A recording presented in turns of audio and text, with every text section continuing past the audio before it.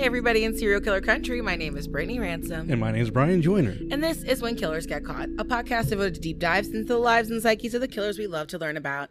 Each week, Brian and I find a true crime story that resonated with us. Then I'll discuss one well-known or lesser-known killer, and we'll go deep into their childhood lives, methodology, and most importantly, how they got caught. And then we'll get a little spooky and we'll learn something about the cryptids and the supernatural. I think you have a part 2 for this week, right? I do. Before we get started, though, I just want to let everybody know that our Patreon is live. And hey, we got 2 new subscribers this week. You can join them and become part of our When Killers Get Caught family. I don't know. We haven't come up with a cool name yet, but we're going to get there. Yeah, our cool little... There are 4 tiers from $5 to $50. It's all exclusive VIP content that you can't get anywhere else. You can support us by going to patreon.com/whenkillersgetcaught. Or if you're the kind of person who just likes to buy a cool shirt, you can find it on www.whenkillersgetcaught.com. And this week in True Crime, I would like to talk about some things that have popped up with Jelani Day. Okay. For people who don't know, Jelani Day went missing roughly a month or less than a month before Gabby Petito. He was going to school to be a doctor, and his family was really like, it's great that Gabby Petito has gotten all this, shine. Yeah. And it's understandable because she was an influencer, and when you have fans, people care about you, and that's really messed up. But when you create these little communities like this, they do rabidly care for you. Mm-hmm. So people were concerned when she stopped posting online and she just friggin' disappeared.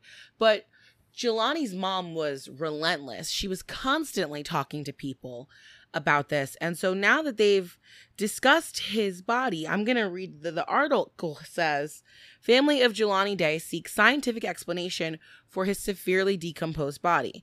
Missing eyeballs, liver, and brain, jawbone sawed off. Well, they found his body in the... It was in a river. Yeah, okay. So I can reasonably say there's a scientific explanation for the eyeballs gone. Mm-hmm. Fish absolutely eat those. Oh, yeah, definitely. But if his body was maintained, it would be confusing as to why liver and brains were gone. Mm-hmm. And I'm like, was the severing of the jawbone part of the autopsy?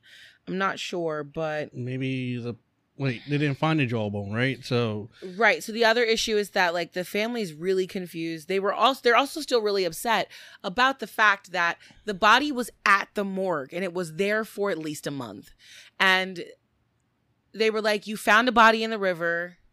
Is it my son? And they're like, well, we need DNA evidence, to connect. And so his mom was like, DNA, me. Yeah. Take my blood, compare it to this body you have here. And then right after the internet really rallied behind the family, all of a sudden now we have a positive ID that it's Jelani Day. And so people think that that's really suspicious. It is pretty weird. Like, why would you have it sitting there? What? Like, as soon as you find a body of a person you don't know, isn't that like something that...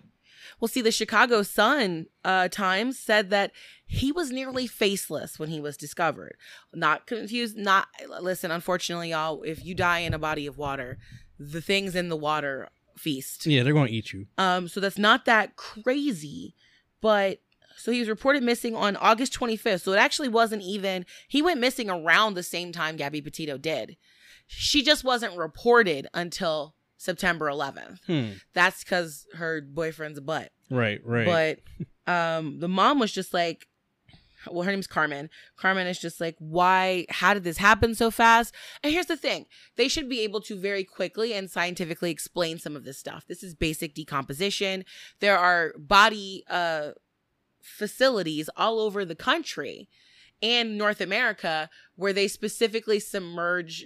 People donate their bodies to science and they submerge them in the water or the mud or different kinds of ground to see how bodies decay. That's actually pretty This cool. information exists. There's one in Tennessee, a couple-hour drive. Huh.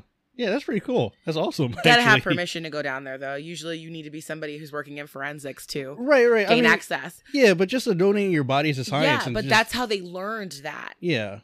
So somebody somewhere has details on what could happen in this temperature of water, how quickly it would be likely for his body to decompose in a certain way.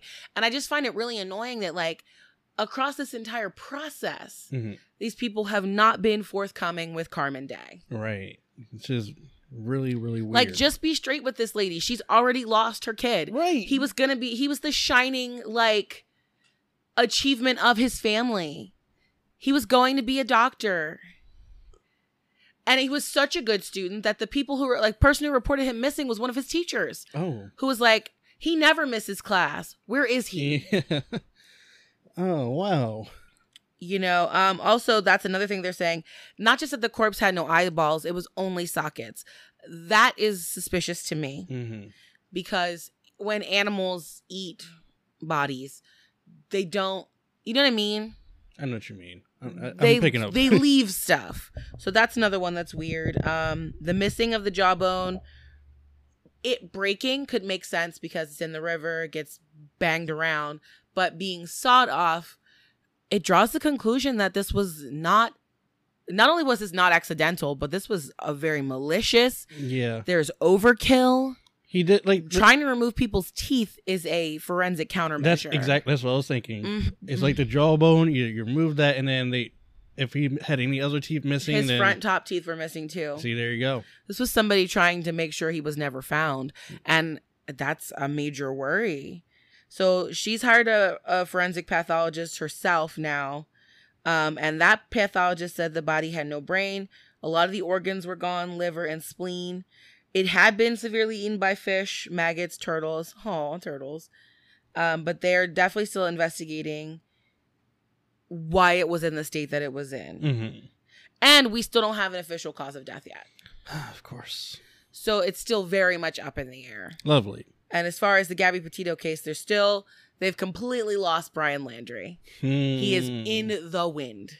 Really? Yep. Oh, Dog the Bounty Hunter has been talking about nonstop. He knows. I've seen pictures of Dog. Oh my God. Multiple times now he's been like, we know where he is. In an hour, we're going to find him. You know, I used to want to be a bounty hunter. I have a friend right now who does that. And a couple weeks ago, he was in Tennessee. And he caught the guy. But the guy also, like, cut all of his fingers on one hand. Not off, but it hurt him. Yeah, I so being a bounty hunter is dangerous. Yeah. I mean, any job when you're chasing criminals is pretty much dangerous. Yeah. But that was my less than popular story, though definitely topical. Yeah. We need to find out what's happening to some of these people. Absolutely. All these missing people. Oh, my God. Is there a serial killer? We won't know for a long time. We really won't. Not for like a couple more months. Isn't that the worst? Oh my God. Like, remember when what did we get? Was it down in Georgia? They were like, is there a serial killer in Georgia? Yes, and it actually was, because remember that story I told you about? People the lady in the emailed dog? us and were like, did you know about this? And you were like, yes, I do. Yeah, I just talked about this. Oh my goodness. Oh, okay. Well, speaking of people getting cut, I guess. I just want to say happy October to everybody. Yeah. And almost Halloween. It's our second October It podcast. is. I think we said something last week, but I don't. Whatever. I'm just going to officially say happy October, and I hope you guys are having a great fall season so far. And all I'm telling y'all is, we got a very interesting sponsorship email from a very cool company. Oh, yes. And I hope it works. Can't say nothing about it yet, but it's spooky and we're excited. Yeah. So in the spirit of Halloween, I got a story for you. So this is a story of a ninja. Okay. Who attacked the U.S. Army's Special Ops unit in California. Is this one of those things that should be in Conspiracy Crypt? No, this is the thing that actually happened. Wow. This is like a man dressed in ninja garb. So he was going, full Naruto, out on the on the army. He attacks the U.S. Army Special Ops. When? In the middle of the night. When? Like what time? Like, was this recent? Like, in the last couple weeks? Oh yeah, it happened like on the 1st of October, I think. Wow. Or September 18th. My bad. Close enough. Yeah. So yeah, it happened at 1 a.m. September 18th. And it says authorities in Ridgecrest, California, got word of a sword-wielding man dressed as a ninja them on without the warning. loose So these guys, the at U.S. the Army Special in Ops, they're Yonkers? caught off guard Yonkers? by this Yonker, is that guy dressed as a California, ninja in So Yonker, freaking weird. wielding a No, sword. I was thinking Yonkers, New York. It's airport? I just love this story because like he caught him off guard. Like, you're special ops. Come on now. Like, I'm guessing they were training, so maybe okay. You weren't expecting a ninja to come and attack you guys. Apparently, 2 guys got injured, Oh. and by the sword. But it's That I was just- the most amazing moment of his life. I just want to know what kind of ninja garb he was wearing, and if it was from Naruto or not, or he was just wearing all black. I mean, if he was like Narutoing, he was wearing the outfit. He wasn't gonna wear like a traditional like. I just want to know. So this guy, his name is Gino Rivera. He's 35 years old, so he has to know about Naruto. So he was arrested for. I try to know as little about it as possible. He was arrested for attempted homicide, assault, and assault with a deadly weapon. Of which a sword most definitely is. Yeah, brandishing a weapon with the intent to resist or prevent an arrest. So I guess he was kind of fighting the cops when they got called. Yeah. Along with vandalism and obstructing or delaying a peace officer in performance of the duty. So he got charged with a lot. As he should have been. Yeah. I'm surprised he didn't die. Like, I don't want to say You're right. I know exactly where you're going, and it's correct. Old buddy, old pal made it through that experience. He alive. He attacked, like, he got at least 2 of them. He injured. Listen, I'll never forget that story about that kid in Florida who was high out of his mind. He like bit somebody. He like killed, like they set dogs on him. He like attacked the dogs. It took like a whole crew of people to take this kid down, killed his family members. And I was like, listen, y'all shot at that man who bit the guy's face and called it bath salts. And it wasn't even bath salts. He was just crazy in general. Yep. And y'all took a whole team of people to take down this like 23-year-old white boy. And I was just like, you should have popped him too. I just love At that point, he is a danger to everyone around him. He like took out a dog. That's when you definitely put it, That means he can withstand all pain right now. Yeah. They like tried to like zap him with didn't work. Whatever he was on, like that's a whole different. Crystal meth is a hell of a drug. People really do be on the drugs like that. But yeah, it's just, I didn't want to say it, but yeah, if it had been like, I don't know, your boy Brian with a ninja garb, with one of his samurai swords, it's just attacking the U.S. What I'm saying is that you're not allowed to walk around with a ninja sword of and course. attack Army Navy SEALs. Shit, That's how that works. Oh my god! But yeah, that's what I got. We were reading this week.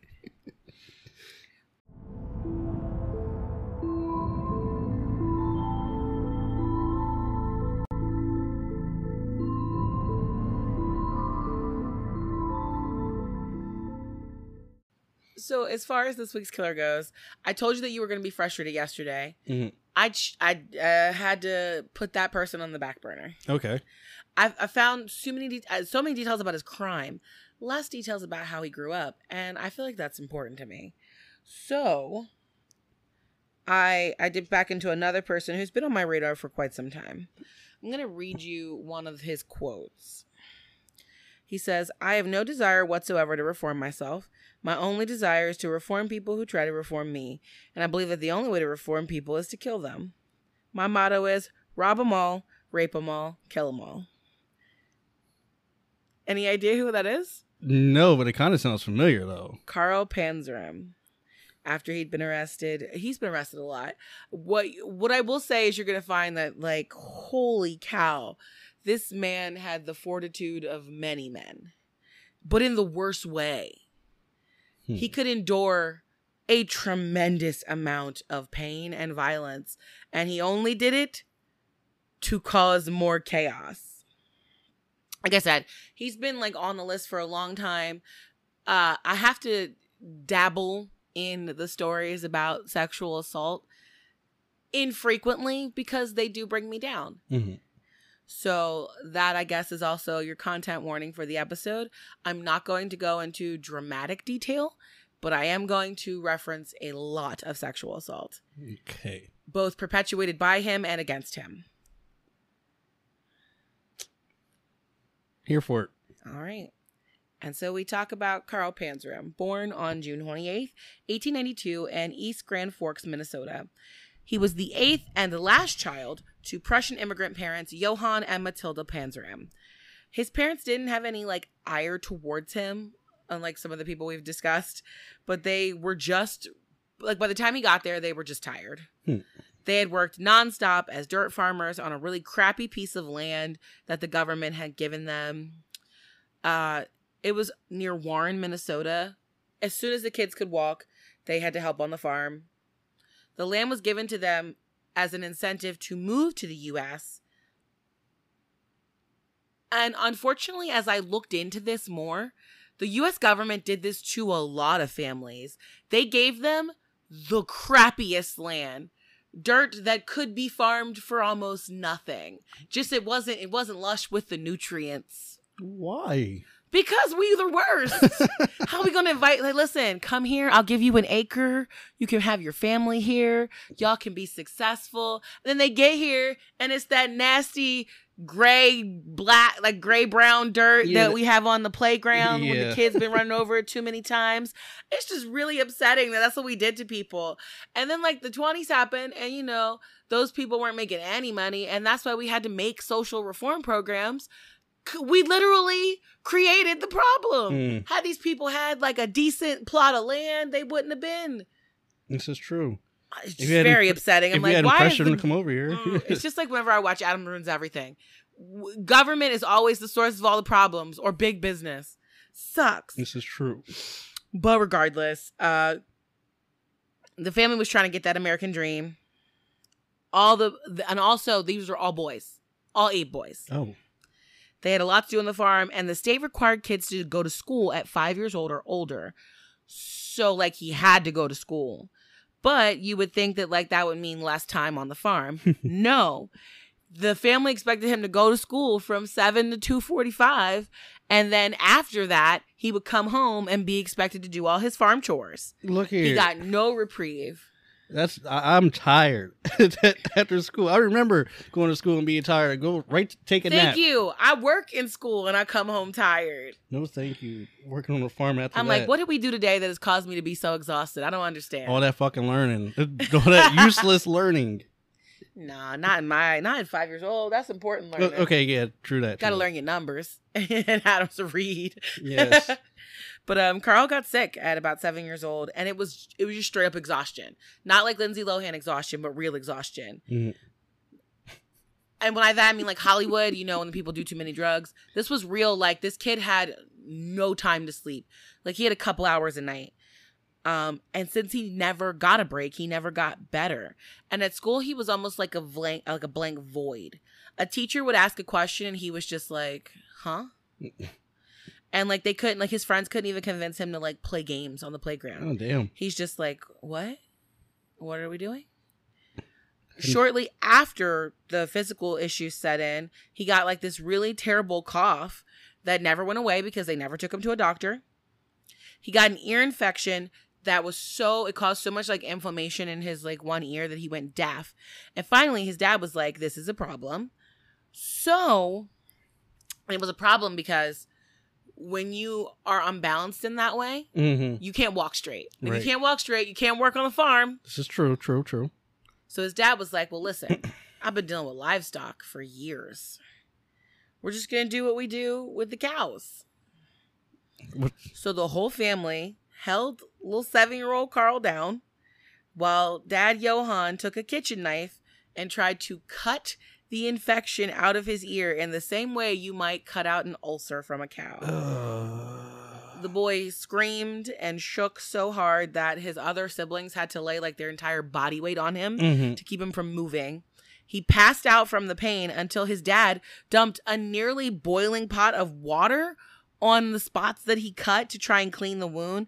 That hurt so much that he yanked himself free from his siblings and was just like screaming bloody murder. And when one of his brothers tried to like talk to him, he hauled off and just hit his older brother in the jaw. Later on, his siblings were like, oh, he was obviously driven to madness because of the pain. But like other people have looked at this case and been like, I wonder if Johann caused some other kind of brain damage. Yeah. Specifically frontal lobe damage where impulse control is handled. Because from that moment on, Carl was a wild, violent kid. Like there was no more thought process. Like, you know, oh, I'm shy. If you made him mad, he would haul off and fight you. And the worst part is that dad didn't fix anything. So he's going through this very aggressive personality shift and the infection is getting worse. Yeah, he's still Those deaf. cuts in his head allowed for bacteria to get in. That's infected now too. He started having seizures and ended up having to be put in the hospital. Damn. At this point, we're talking about brain inflammation. He was there for a while. Like, we're talking months in the hospital. And he finally got to a hospital, which was good. But it destroyed the family's finances. And as things were spiraling, all of his older brothers were like, this is the time to get out. So they just started leaving, moving out, getting jobs.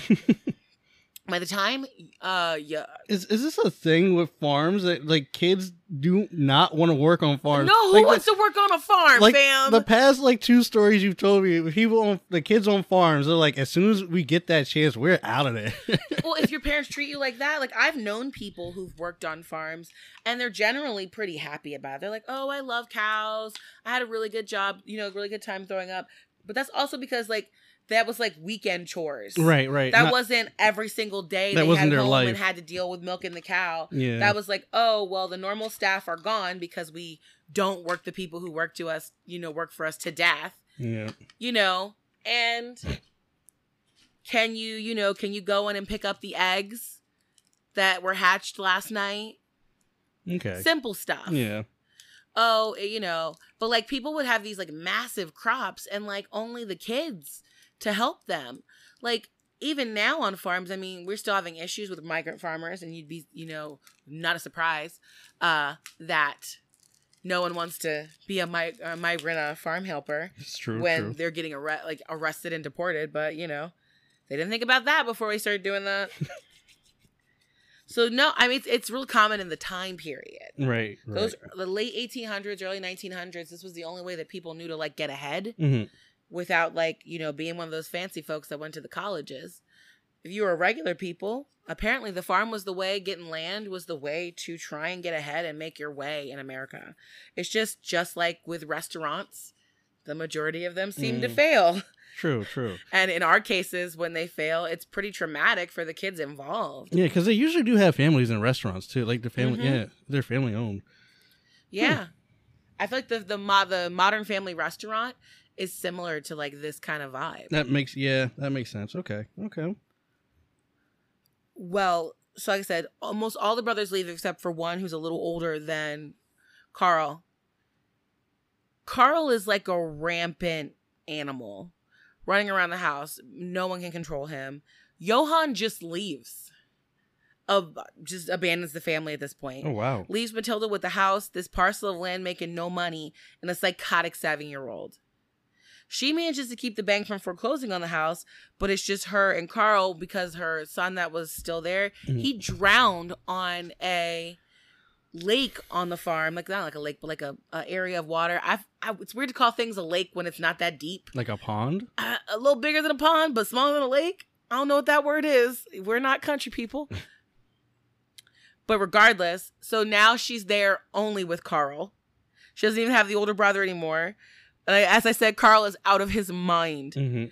She threatened to Johann used to threaten to beat him to keep him out of trouble. But no, Johann meant that Carl did whatever he wanted, whenever he wanted. He definitely didn't like school when his dad was around. So now he barely even went. He had consistent truancy. With all that free time, he just started walking around the town of Warren. Now, Warren was a town where there was incredible wealth and abject poverty. You could walk down the street from the nice houses and be in absolute squalor. It's very like, it reminds, I'm not going to say Warren is like where we live right now, but there are patches of that where we live. This is true. And you walk 3 blocks a different direction, and now all of a sudden you're like, what the fuck? Because what happened in the town that I live in right now is around 2009, the recession, a lot of things got shut down. Buildings are still condemned. So you walk like 3 blocks up, and you're in a whole neighborhood that's just condemned. Houses boarded up. It's weird. It is wild. It wasn't like that before the recession because I spent time here as a child. But now it most definitely, that's what I was reminded of when I saw that. And the interesting thing about this was that Carl had a lot of time to think, but in a mindset of a child. And he was just like, why is it that some people have all this money and then some people are like me? He was really too young to understand capitalism and systemic inequality, so he focused on the fact that he wanted the stuff that rich folks had, and he was going to take it if he wanted it. Okay. He got arrested for the first time in 1899 at the age of 7 for being drunk in public. Wait, what? Age of 7, drunk in public, huh? He found his father's old alcohol store, downed it, went to the bar, met some of the older drunks. They got him drunk because they thought it was funny. Since he was so young, they didn't put him in jail. They took him back to his mom. She was like, I can't control you. And he was right back at the bar getting little shots of whiskeys from the drunks. And the thing was, like, a 7-8-year-old drunk is funny. It's not really violent. But the problem was it lowered his inhibitions enough that he decided at this point, he was like, stealing is a great idea now. Look. So he just walked into these people's house, stole a pie and an apple and a revolver and tucked it in his pocket. No. And ran home. I was with the pie and the apple. You add the gun at the end. Now, he was a known troublemaker in the community. So the cops show up at his house before it's even nightfall. And this time they weren't going to smack him on the hand. Because at this point now, he's 11. And they're going to make an example of him. So it's 1903, and he's sent to a reform school, the Minnesota State Training School. Now, it might have been listed as a reform school, but this was a little tiny kiddie prison. It was hyper-Christian. It was built around the concepts of discipline and purity through punishment, specifically you punishing yourself. The building is actually just like a juvenile detention center. It's a big concrete castle, so I can imagine it was pretty intimidating when, they send little kids there.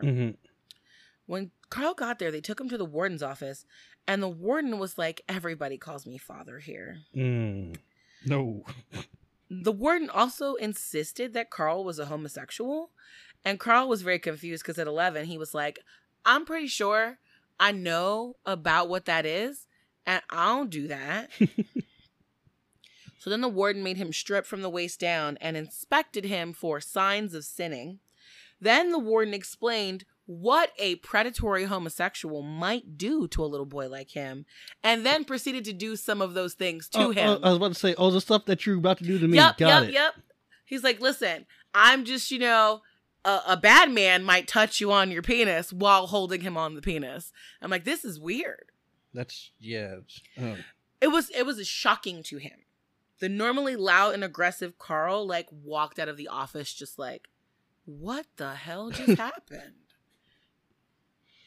They all lived in these little bunk rooms with, a big... It reminded me of a Squid Game, a big room with bunk beds. Yes. Not 5 stories high, but 2. We weren't allowed to have anything, not a whole lot of stuff. It was kept very Puritan looking. But Carl never really had anything to begin with, so it didn't really bother him.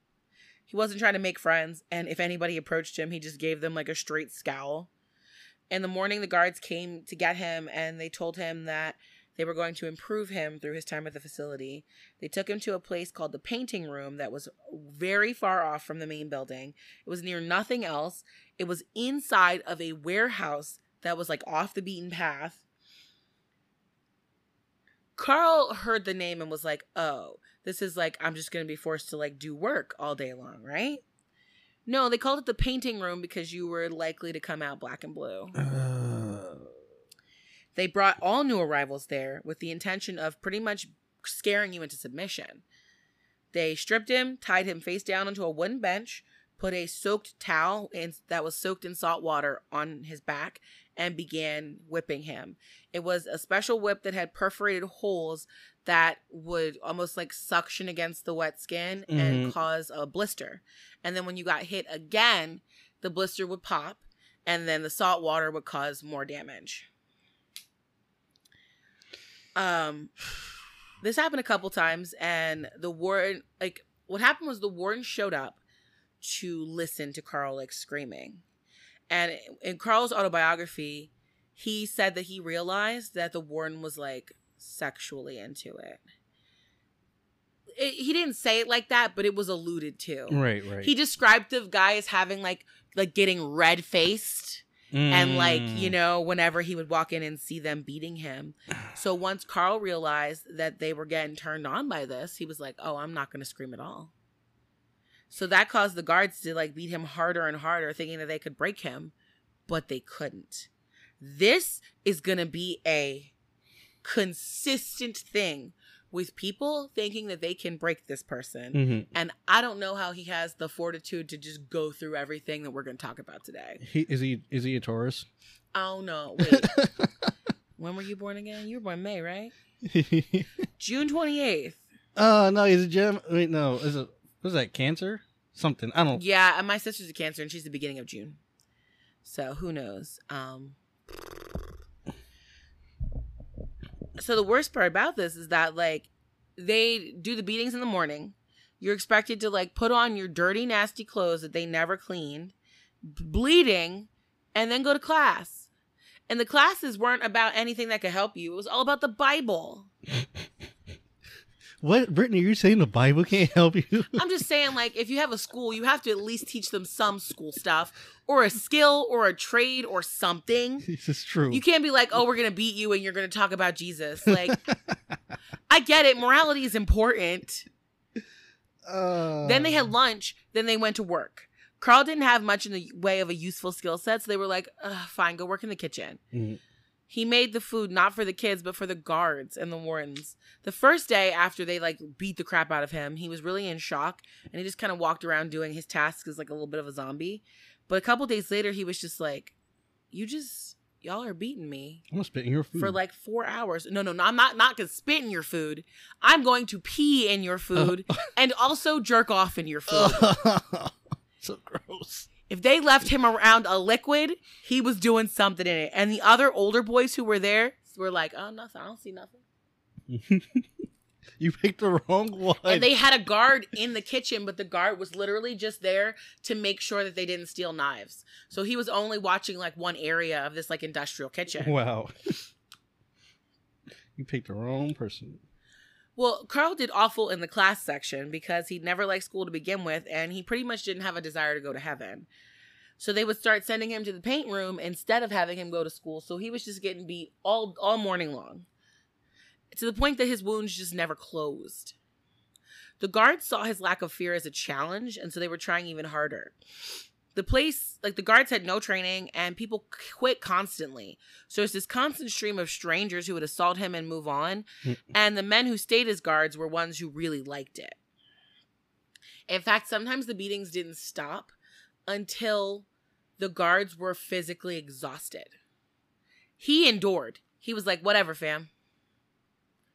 The warden was like, I will not be thwarted by this preteen. So he buys another torture device for the painting room. It was a crank-operated paddling machine that made it less physically strenuous on the children. But the problem with the machine was it gave out a measured force every time that was the same force. Whereas when the humans were hitting Carl, it was more intensity. The sessions went on longer and longer, but they weren't any closer to breaking him. And if Carl could withstand the beatings and walk into the dorms tear-free, well, so could the other boys. The warden got more upset because now he's like, this defiance can start a rebellion. So the warden decides he's going to personally handle Carl's torture. and he begins raping Carl as part of the punishment, along with other forms of sexual humiliation. In his biography, Carl does go into detail about this, but I'm sure we've realized the kind of man that the warden is, and we're just going to slide on past some of these details. Yes.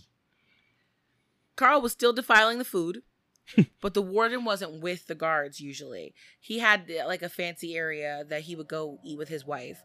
So one night, though, he said he was going to come down and sit amongst the plebes.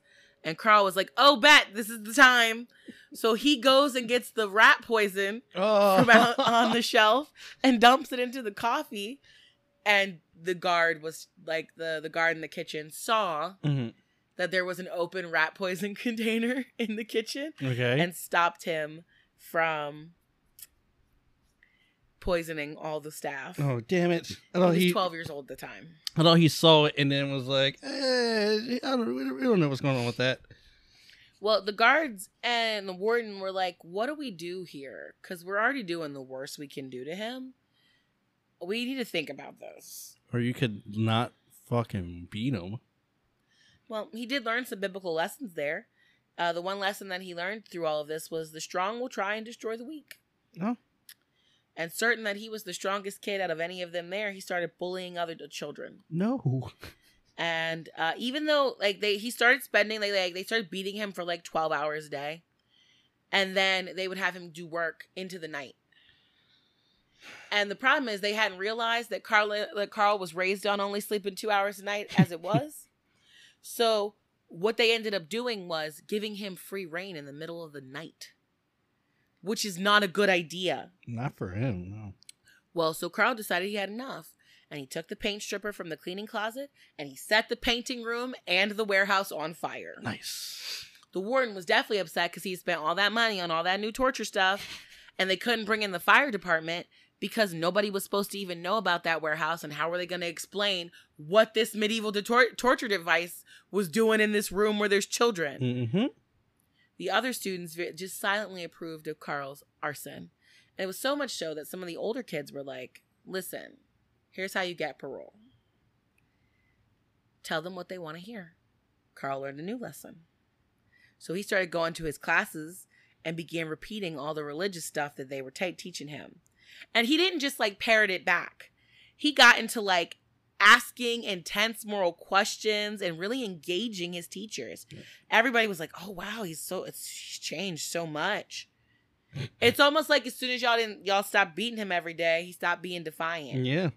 The warden signed his parole papers within a month. Good. Out of there. Carl returned home at the beginning of 1904 at the age of 13. His mom begged him to help with the farming. Matilda couldn't keep up with it, and now everything was overgrown. The crops that did grow were rotting. The couple livestock they had were starving. Carl wanted his mom. He was like, listen, just leave the farm, lady. Sell it off. I'm not doing this. Mm-hmm. So he went back to going around gallivanting around town. But the problem was when he was an 8 to 11-year-old drunk, they thought it was funny. Now he was a 13-year-old alcoholic, and that wasn't as much fun. So he started stealing from his mom's purse to fund his drinking issue. He actually enlisted an indigenous kid from the community who the locals treated like garbage, and the two of them started collectively mugging people. And they would rob you, strip your clothes off, and run away with all your stuff so that you wouldn't chase after them. You were too concerned about staying modest. Yeah. Hey, fuck modesty. Give my clothes back. His mom wrote to a local seminary, and she asked, listen, can my son come study with you? He knows a lot about the Jesus stuff. So this German Lutheran priest who ran the place loved that idea. The priest thought that Carl's faith was a bit of a sham. And so he started testing him, asking him questions all the time. And Carl wasn't stupid. So he was able to go wit for wit and match the priest. Mm. But finally, at some point, the priest realized how to push his buttons, and Carl would snap on him and they'd start screaming. So that was the priest aha, see, that's the proof that he needs spiritual guidance and punishment. So the priest started beating him, and this just made Carl enraged. He's like, you're a hypocrite. So Carl had he started sneaking out and stealing stuff. Mm-hmm. And at one point, he stole a gun from a local farmhouse. And he started keeping that on him all the time. One day, the priest and Carl get into a fight. And as they're like, it gets a little physical. His gun falls on the ground. And the priest is like, a gun? And he picks it up, puts it directly in front of the man's, like, right between his eyes, and pulls the trigger. It doesn't go off. In fact, he's so shocked, he keeps pulling the trigger. He's like, I was fitting to kill this guy. And I'm sure that old priest saw his life flash before his eyes. Essentially, the thing was, he had robbed, it was a gun that was kept under somebody's bed and had been there for so long, it was never maintained. So it was just jammed. One of the other priests pulled him aside and was just like, listen, we're not going to report this to anybody, but we don't think you'd be a good fit here. You think? Well, the thing is, if they reported this, it was going to be a question of, he got returned to his mother with a full bill of health. The warden was like, he's amazing, he's great, he's like super religious now, he cares about God. So essentially, now the priests are like, what the hell happened? Like, the police would be like, what happened? Mm-hmm. In the couple months he stayed with you, where he went from a God-fearing little boy to a child who was willing to kill you. And so they didn't want the bad publicity. They didn't let him keep the pistol, though. They were like, we're just going to keep that here. We're not going to release you with a gun. Damn it. Matilda told him, listen, either you're going to work on this farm or you're going to go to school. And he was like, or option number 3, I'm just not going to be here anymore. And he packed up that night and he never came back. Damn. He started doing things like hopping on trains with homeless people, and he had a couple good experiences there until he was sitting around with a bunch of homeless guys in a train, and they kind of tried to entice him into the equivalent of like a gangbang. And he was like, yeah, you guys have fun. I'm just going to sit over here with my bottle. There you go. And they were like, yeah, but you're the main attraction here. No, I'm not. Well, see, so then he got his, like, angry front. He was like, I told you no. But the problem was they had been drinking for a while. And so they just took him. And they went on for, like, a long, long, long time. Okay. And, like, he fought the entire time. If anybody got close to him, he bit them. He kicked them. Finally, at one point, like, they were tired themselves. And they were like, we need to sleep, but there's absolutely no way we're going to leave him on this train to get his energy back so he can kill us. I would have. So when the train slowed near a stop, they threw him off the train, and they also threw all his shit with him because they were rapists, but not thieves. Right. Carl came to and realized all his stuff was all over the ground. His bag had exploded. He was in a whole lot of pain, covered in his own blood and so much worse. But he had learned a new lesson from those men. You could use your power to hurt people, beat people up. You could also use your power to get pleasure from people. From that moment on, he was like, well, I'm going to be the only one getting the pleasure and not the one getting hurt. So he didn't just hop into any car with anybody from this point on. He started being a lot more alert. And he stopped drinking as much because he was worried that if he was inebriated, somebody could hurt him. Mm-hmm. Unfortunately, he had barely healed from that first awful assault before another group attacked him. He was 14 and he was alone in a pretty dangerous world. So he was a good mark for terrible people. He ended up in a tent city and he tried to find a group that looked safe. Like I said, he limited his drinking so he could always defend himself. He ended up talking to a guy who was young, maybe not even that much older than him. And they have like a good conversation. And the guy asked him about, like sodomy, as they used to call it back then. Not in a threatening way, but just like in a, hey, have you ever done this before? And Carl was interested because they were talking about it in a consensual way. Mm-hmm. So they like walked away from the camp and towards this broken down barn away from the tent city. They drank, they talked, they discussed both of them taking turns so they could both be on the side of the experience. And when Carl said he wanted to go first, the older boy called for his older friends to come out. And the same thing happened.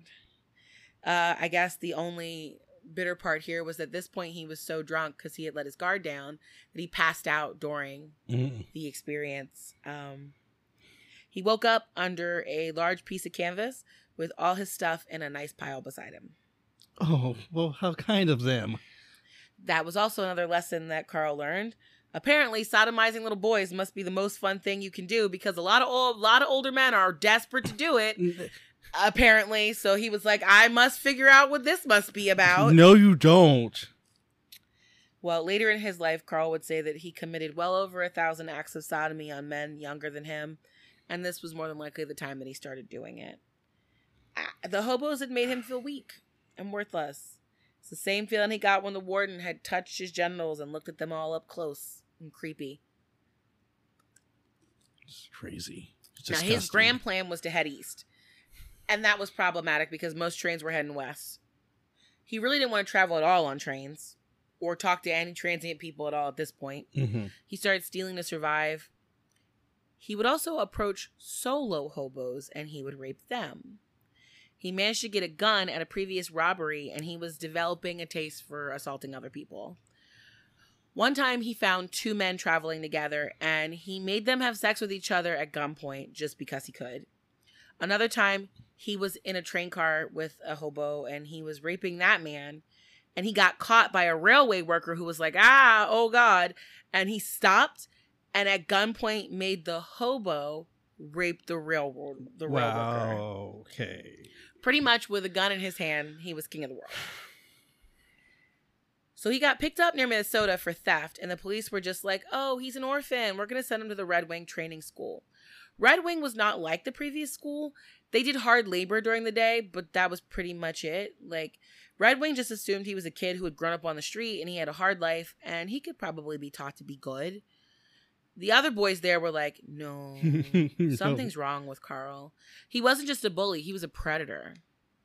And at night, he would assault other boys under threats of violence. Carl was convinced that there was no pleasure without pain. Either it was your pain or somebody else's pain. The other boys were pretty much terrified of him, except for this one who was 15. His name was Jimmy. He was smaller than Carl, and even though and Jimmy would just chat with him like he wasn't scared, and they kind of became friends. Carl didn't know what a healthy relationship with anybody looked like, and he learned about sex through violence, so like these sort of sexual trysts that he was having were foreign to him. They kind of had a couple good months together, but he realized that constant rage, he needed to let it out. Mm-hmm. And he thrived off of vengeance. So he and Jimmy planned an escape. And they headed out into the world.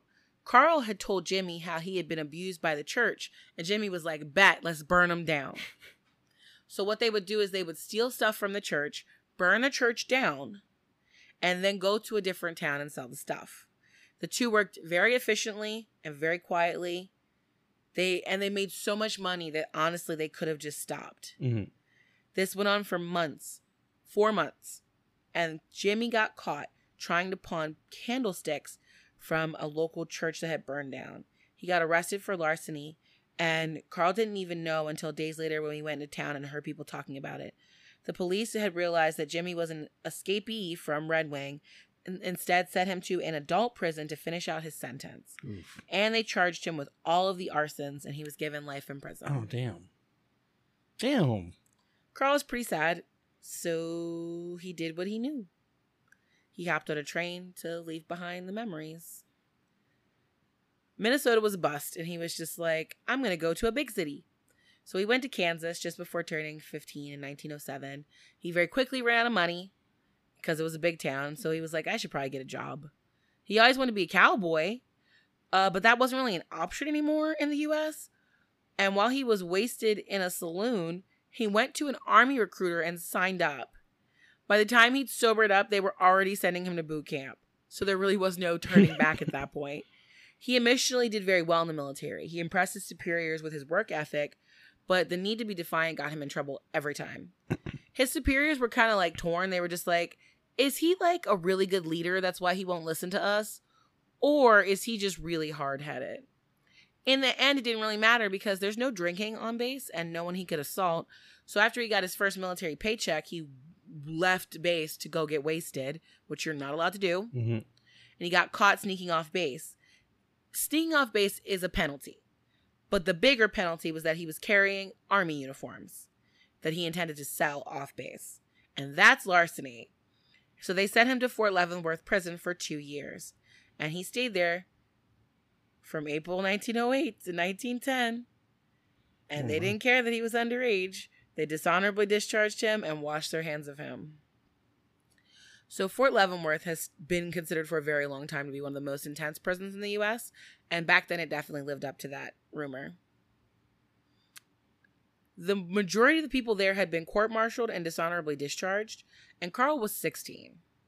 The men in the prison wanted to hurt him. And Carl wanted to be alone in an area where you had to survive to be in a gang. He got assaulted multiple times. He got beat up multiple times. He always fought back. Eventually, the rapists were like, it's really not worth getting a broken jaw trying to get this little boy. So they stopped. Oh. No, stop. It's okay. He slowly earned some respect in the prison. The prison guards didn't like him because he had robbed the U.S. government. And so they would do a thing where they would like beat the crap out of him almost to the point where he was dead. Mm-hmm. And they were like, oh, the other prisoners are going to finish him off. But the other prisoners didn't because they were like, nah, he didn't do anything that bad. You really didn't. So the most common way to get a prisoner to behave was you put them in a straitjacket and you tightened it until they couldn't breathe and they passed out. This happened to Carl almost every day. Your face. There's so many awful punishments we're going to learn about today, Brian. Oh my God. So many things we used to do to prisoners that's completely illegal. We're talking about Geneva Convention illegal. This is craziness. God. Okay. But it was great because he got what he wanted. I just want to be alone. Yes. That's all I'm gonna like. If I ever would have to go to prison for something, like just leave me alone. Put me in a hole for like my sentence. Well, when that didn't work, they were like, okay, well, he has to go do like his labor. And because Leavenworth would have them walk to the mines. Why did I not write this down? He's the not ivory. What is that? Everybody has their kit granite. Like those kinds of mines. And they would just have to bang on the walls and break rocks. That was like their job. Okay. And so they made him carry like the heavy ball and chain, like the old timey weird stuff that you think is not real prison. Yeah. He had to carry that in the several mile walk and while he was doing his job all day long. Oh, wow. So the problem was when you do that, our boy Carl developed a body. Well, yes. Yeah. He was ripped. Like to the point where if like a guard hit him with a baton, the baton broke. Nice. Like, where the previous prisons had made his mind strong, Leavenworth made him physically strong.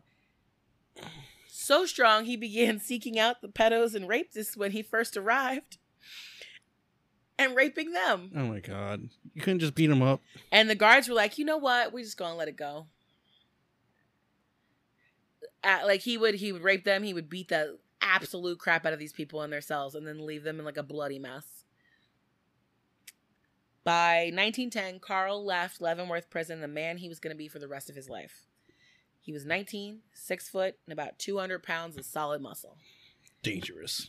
When he hopped on a train car now, the drunks were like, we not fucking with him. Yeah. Nobody wanted that kind of smoke. In fact, he raped them and asserted his dominance over them immediately and then relaxed for the rest of the train ride. Oh, my God. Can you imagine that? Like, there's a group of dudes, you're a group of homeless dudes. This guy comes on, picks one of you, abuses you in front of everybody, and then goes, I'm going to rest over here now, y'all.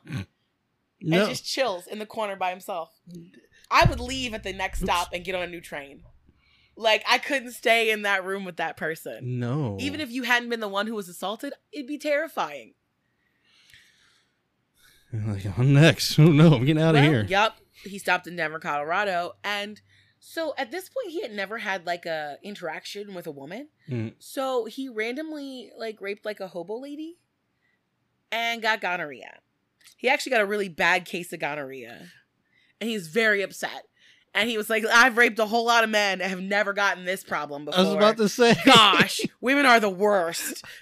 I wasn't going to say that. I was going to say you raped all these men. Nothing. Oh my God. He was just like, this is why I don't even like girls. Oh my God. John. He had to stay in town to get his medicine. And while he was in town, he tried to steal a bike. And they dropped him in the local jailhouse. He was only supposed to be there for like a month. He ended up meeting this like 50-year-old guy who was a safecracker who was serving a life sentence for helping somebody rob a bank. Carl was like, that's a really good skill to learn. So I'm going to become this guy's friend, because he learned that the way to you should get close to people so you can learn stuff, not so you can have a good relationship with them. No, what are you talking about? No. The old man benefited from Carl being a mean fucking fighting machine, because wasn't nobody gonna mess with that old man while Carl was there. He's my dude. Unfortunately, because Carl wasn't fighting people and wrecking stuff, they released him early. Oh. And he was very upset. So he broke back into prison to try and break out his friend. And they threw him in a cell and called the cops and added another month to his sentence. Now, when the safecracker heard about this, he was like, is he trying to break me out because he likes me? No. So at one point, like, they go to, like, what they would do is they would find a little private area in the prison and, like, talk to each other all day and learn stuff. Mm-hmm. He would show them all the things that he learned. So this time, though, the old man was like, he tried to kiss Carl. Oh. The problem is, outside of that, like, weird teenage thing that he had with Jimmy when he was in juvie, he didn't have any positive, like, interactions with adult men. Mm-hmm. So he was like, normally when someone tries to kiss me, they're trying to rape me. So he, like, threw the man down on the ground and just took him. And everyone was confused in this situation. Carl's like, this is what happens when this happens, right? And the old man was like, that was a lot.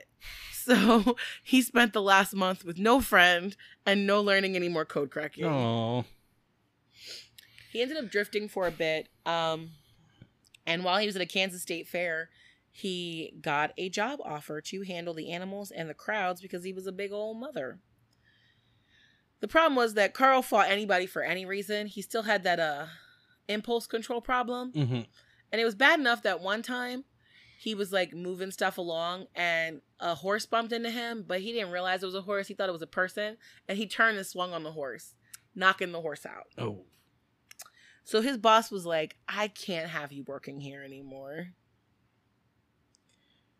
So Carl hopped on a train and followed the circus people, the fair people, to the next town. Mm-hmm.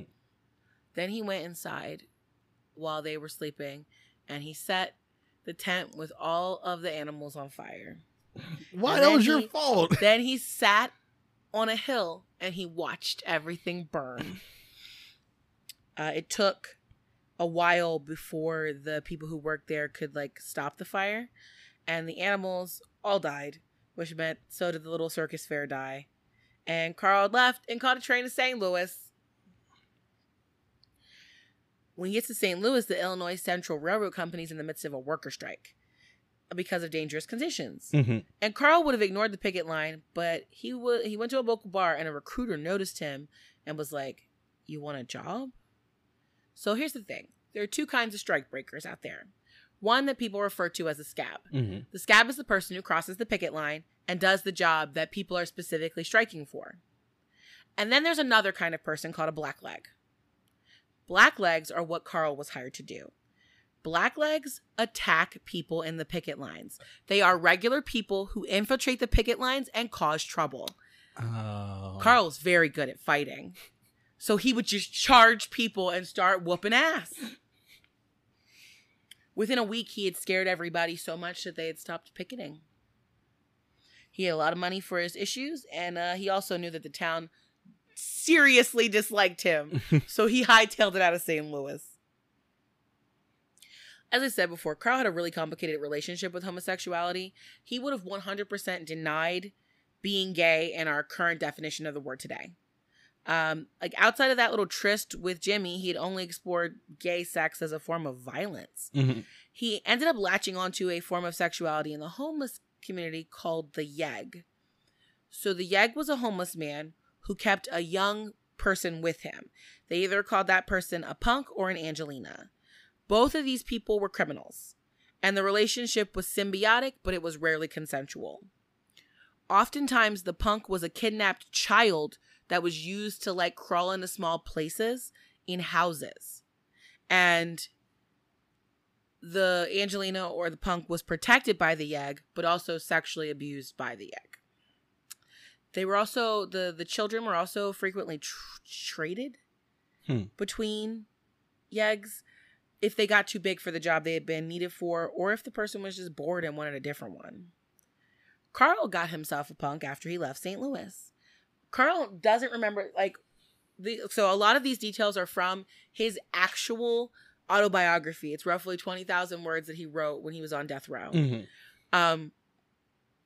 He describes the child in the book, no name, but as a curly-haired, blue-eyed, rosy-cheeked fat boy. Okay. He adored this little kid. It was weird. They were little burglary buddies.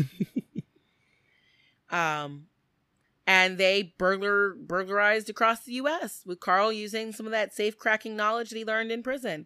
He wasn't as good as the dude was, but it was good enough. They always made it in. And the interesting thing was that Carl was a real penny pincher, which is very common of people who are raised in poverty. He wouldn't even allow the little boy to spend the money that was rightfully his. He was like, we don't buy new clothes until our clothes are falling apart. Which, strangely enough, probably kept them off the radar of police looking for them because they always looked like hobos. Right, right. He also started carrying a Bible and an account book as a ruse to show that he was a God-fearing man who had just fallen on hard times. And he used that as a con when he could. When the con didn't work, though, and people didn't believe him, he would throw them off of moving trains because he was done with them. So Carl and his Angelina got caught trying to break into an old warehouse in Jacksonville, Texas. And the local police put them on a roadwork crew. Chain gang. Mm-hmm. The police took Carl's weapons, but left him with the child, which seems like a bad idea. The boss of the road crew decided he wanted the little boy. So he took him. Oh. And normally Carl would have fought people, but he was surrounded by 6 armed men, so he could not fight them. After a week, the boss was pretty tired of the boy and threw him back to the other prisoners, thinking that the prisoners would have their way with the boy too. Mm-hmm. But nobody touched him because everybody was like, Carl has been seething with rage and stares at your tent every night. He's going to kill you. Well, they served their 40 days, which is what he was given. And on the final night of his duty, Carl went to the boss to get all his stuff. Mm-hmm. The road boss is like, oh no, you can't leave. You're too good. He's like, well, we actually hit our deadlines when you're here. So that night, Carl was just like, I'm just going to leave. Mm-hmm. And a guard with a shotgun was like, no, they told us to watch out for you, that you were going to try and run away. So even though the following morning was the day 41, he was a free man, they decided they were going to punish him. And a common punishment was called a snorting pole. So what it was is they put a 12-foot pole that was put up, rope runs to the hoop at the top, and then there's handcuffs. And they pull the rope, and it pulls you up so that you're barely on your tiptoes. Okay. And then they proceed to beat the crap out of you. And it was called a snorting pole because of the sound that people would make. Oh. Breathing in like that. And the whips that the road crew used were lead tipped. This went on for an hour, but they couldn't get a sound out of him. When they lowered him back to his feet, he didn't stumble. When the boss came over to gloat, he was shocked to see Carl. Actually, Carl described it in his own words as, there was blood on my back and murder in my heart. I think the boss recognized that look too and was like, you can go. Oh. Carl's things were not returned, and neither was the child. Huh. He had absolutely nothing but the bloody clothes on his back, and for a little while, he was just scavenging food like an animal, starting grass fires for fun. Everything he'd earned had been taken from him, so he was ready to pretty much ruin anything he touched. His next stop was Oregon. He got a real job for once as a seasonal logger, and it was so good for him. He was by himself, cutting down trees. This was a great time. And then as he got laid off for winter, he went back to being a criminal. Started working his way down the Pacific coast, leaving behind a trail of people who were beaten, assaulted, and with no money. He took anything he could get his hands on, cash, jewelry, bikes. Even once he stole a yacht and he crashed it. In San Francisco, he tried to sell his stolen goods, and he buried most of them and took like one nice gold piece. And he found people in a bar. He'd been talking too much. He was in this bar called the Louvre, of course, named after the fancy place. And the police got him. And they were like, well, you have to have a lot of other stuff with how you were talking in the Louvre. And he agrees to a lighter sentence if he tells the cops where he hid all the stuff. The judge, however, lied, and he didn't find that out until he got to the new prison. He, that he was for a full 7-year sentence anyway. He told the judge, he told the warden, he's like, this is a mistake. I signed a paper saying I was only supposed to do a year. And the warden was like, the judge sent a paper saying that you need to be here because you're a career criminal and this sentence is reflective of your past crimes. He started cussing and screaming and they threw him in a cell. He was so mad that he bent the cell bars out of their sockets and got out of the cell. But he didn't try and leave. Instead, he grabbed rags, and because of the way that the locks were made, he shoved the pieces of the rags inside of the locks so nobody could get out anywhere. Oh. Then he beat every guard that he came across unconscious. And he finally found the warehouse where people worked. He set that on fire. The fire didn't really spread the way that he wanted it to, but with everybody locked in their different rooms in the prison, nobody could get out to fix it. So it was, did enough damage. The prisoners had to be evacuated out into the yard so firefighters could come in. Every remaining guard who was not beat the hell up was used to drag a screaming, raging Carl out of the building. The other prisoners were hyped. This was the most exciting thing that had ever happened in years. In fact, the guards ended up just holding Carl down and breaking his ankles with hammers. Oh, damn. Then they took him to solitary and left him there, just starving. When they pulled him out, it was to transfer him to Salem Correctional Facility, which was the worst prison in the U.S. at the time. Carl's injuries were pretty bad, but he wasn't going to show anybody any weakness. The first day he was in Salem, he took the chamber pot in his cell and he threw it on the first guard, full, who walked by him. That's so gross. They responded by beating him unconscious and chaining him face first to the door of his cell. I mean, yeah. This was good for Carl because he wasn't on his feet, which allowed his ankles to heal faster. He's still mad though, so anytime anybody walked by, he screamed at them and cussed at them. Now, the Salem Correctional Facility was under new management by this guy named Henry Minto. He was an ex-cop who wanted to use the prison to make money and in very illegal ways. So the first thing he does is he comes in and he cuts the people's money by 2/3. All the money that was meant to go to their families, stole that. And I think he treated Salem like it was his little kingdom, and he wanted absolute obedience from his staff and his prisoners. I think you know where I'm going to go with this, right? Mm-hmm, mm-hmm. Carl was not a man who did obedience. So Minto hired a man referred as Vinegar to try and break Carl. Vinegar was a weird guard. If someone was insubordinate, he'd take them into his little office full of roses, and then he would beat you amongst the beautiful things with the music. And these whips were steel tipped, and he would do it for hours. But just like any other time, Carl never made a sound. This guy, he just sounds like a character from a movie. I'm maybe that's where they got the character from the movie. From a certain movie. I don't know. He has to be someone. But okay. But I assume that the reason why Carl is not reacting as much as people want him to is at this point, this guy's got to have an inch of scar tissue on his back at this point. Yeah, he's stubborn, but that's probably muting some of the pain. He's been getting whipped since he was 11 years old? Yeah. Nobody could make Carl submit though, not even Vinegar. So Minto called him to his office one day and decided to try and talk to him, man to man. Carl spit in his face. And he was like, I'm not serving 7 years in this place. Minto's like, fine, go back to your cell. The next morning, they get him. They put him in an ice bath. He's like, I've literally been cuffed outside and hosed in the cold in past prisons. That's like such a common prison punishment. Ice bath? Is this the best you can do?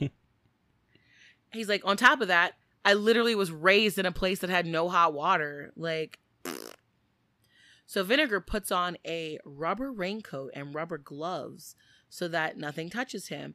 Carl laughs in his face. Then Vinegar pulls out a sponge that has a battery wired to it. When he tossed it into the water, it didn't really cause him anything at all. Mm-hmm.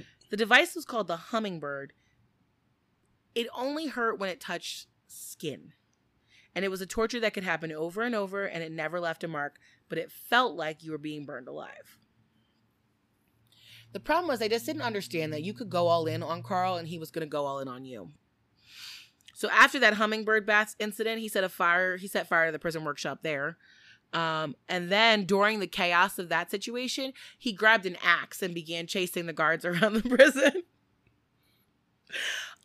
Also during this time, while there's all this craziness, there's a fire, he's got an axe, guards are scared. Mm-hmm. There'd be prisoners who are like trying to get out of their like little cells. And he's like, here, let me get you a boost. So he would stop and help them get out. Oh, wow. And then go back to trying to kill the guards. I don't like him, but it's weird, right? But I don't dislike him. I don't like you though. Well, the thing was, he was too big to get out of the little tiny window, so he was like, "No worries, I'm gonna help you." Minto didn't know what to do. He was just like, "I've never had a prisoner like this before." So he sends Carl to the dungeon for 61 days. Mm-hmm. Dungeon is an underground cell, complete darkness, no food, no water. Ooh. He legitimately ate rats and cockroaches in the dark to survive. When they unlocked the doors, honestly, they didn't expect him to be alive. Or they expected him to go crazy, because that happens a lot. He walked out of the cell fine, just a little bit skinnier. From that moment on, he attempted to escape every single day. At any given time, he was working on at least 6 or 7 escape plots. He stole lemon extract from the prison stores, turned it into booze, got 10 of the biggest, baddest prisoners drunk and riled up so that they would start a fight with the guards. And then while they were fighting the guards, he snuck 12 prisoners out. Wow. He taught a bunch of other prisoners how to smuggle saw blades out of the workshop and use them to cut the bars on their cells. They started doing the Hummingbird punishment every day, but it did nothing for him. Mm. A guard would see him like leave the Hummingbird thing and like limping around the corner. And then by the time the guard got around the corner, Carl was boosting somebody out of the window. Like, it's all good, fam. Here you go. Carl taught another prisoner how to escape named Otto Hooker. And Minto, when he escaped, Minto went on the manhunt to find him. They cornered Otto and Otto killed Minto. Mm. Of course, the prison said that it was Carl's fault that Minto was murdered and added 7 more years to his sentence and threw him in the dungeon again. When he was released, he was pretty happy to learn that Minto was dead, but Minto's brother, John, signed up to be the interim superintendent specifically to get revenge on Carl. Wow. But he wasn't going to get it because September 7, 1917, at 25 years old, Carl escaped. He used a hacksaw to remove the bars. Now much slimmer from like 4 months in the dungeon, mm-hmm. He slipped through the gap. He used a bucket handle and turned it into a grappling hook, scaled the prison wall, and ran off to the nearest town, which is called Tangent, Texas. He broke into the first house he saw, stole a .38 pistol, headed for a train station. A local deputy saw him, tried to capture him. They got into a fight. Both of them shot. Once Carl was out of bullets, he walked over with his hands in the air. And then as soon as the cop holstered the gun, he attacked him. Only reason why that guy didn't die is because the rest of the deputies showed up at that moment. Mm-hmm. Like, Carl kicked out the windows of the squad car. He bit people trying to hold him. They still dragged him back, where he was dumped in solitary again. The new Minto prepared to set up a prison inside of the prison for Carl and all of his other troublemakers. By the time this punishment that I'm about to tell you about is over, mm-hmm. only 10 people have survived. Oh, wow. He called it the bullpen. It was a big room that they put in the jail, and they put a big chalk circle in the thing. Mm-hmm. And all you could do while you were in the chalk circle is walk. And you had to walk around with man behind you was a circle. And you had to put your hand on the person in front of you on your shoulders. So the rules were, if you stopped, you got shot. If you moved your hand off the person in front of you, you got shot. If you moved out of the circle, you got shot. If you stopped walking, you were shot. Loads of people died the first month it was implemented. But not Carl. Carl subsisted on just his hatred of mankind. At that point, the state discovered the bullpen and were like, you can't do that. That's where all these people have died. That's when you find out also, about it. I got the wrong state, but regardless. I said Texas, but I was like, Texas was like 3 prisons ago. So they bring in another superintendent. His name was Murphy. Murphy was not like the others. He was just like, listen, corporal punishment only works like some of the time, and torture never gets you good results. Mm-hmm. So he got rid of all of the harsh punishments in the prison. He banned solitary confinement, except if a prisoner needed to be isolated for their own safety. The worst punishment anybody got was being put on potato peeling duty. He improved the food, which stopped the scurvy that was running rampant through the prison. He made new jobs so everybody could make more money. Everyone was paid fairly. Literally every other prisoner was cool with this except for Carl. So Murphy was like, give him more food and let him have magazines in his cell. When they find a saw blade in his cell, Murphy calls him to the office for a chat. Carl's like, listen, I'm the worst person here, and no amount of treating me soft is going to make me a soft man. I'm going to fight you like I fought my dad and every other man who's abused me in my life.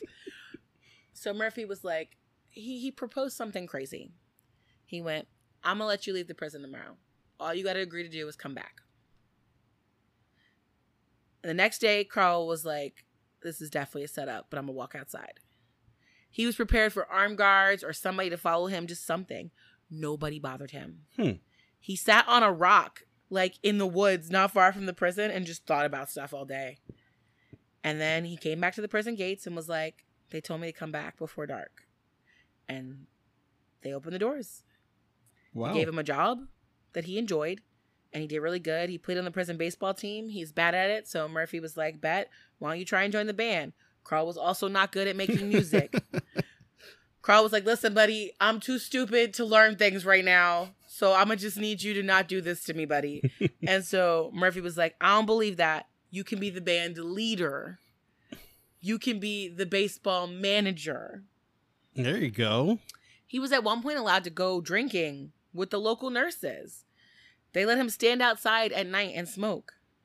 They started discussing parole because he only had 4 years left on his sentence. Can I just stay here? But Carl was Carl. And for some reason, Carl could not let himself have any peace. So on May 12th, 1918, he escaped. This time, the guards weren't too bothered seeing him outside because they were used to seeing him come outside and smoke. Until they saw him scaling the walls and were like, oh no! And they started shooting at him. They actually ended up shooting over 200 rounds and none of them hit him. Murphy lost his job after they could not find Carl. Aw. Which is unfortunate. Superintendent Murphy might have been the only person in power who ever treated Carl with any kind of respect. He just sounded like an awesome guy. Well, Carl shaved his mustache, changed his name. Salem had changed him, but not in the way the Mentos really wanted. It was Murphy who had changed him. Carl actually felt a lot of guilt for hurting Murphy. And like a lot of people with too much trauma and no way to work through it, Carl started sabotaging himself. I'm going to give you some of the highlights of some of these cases because there's just too many. Mm-hmm.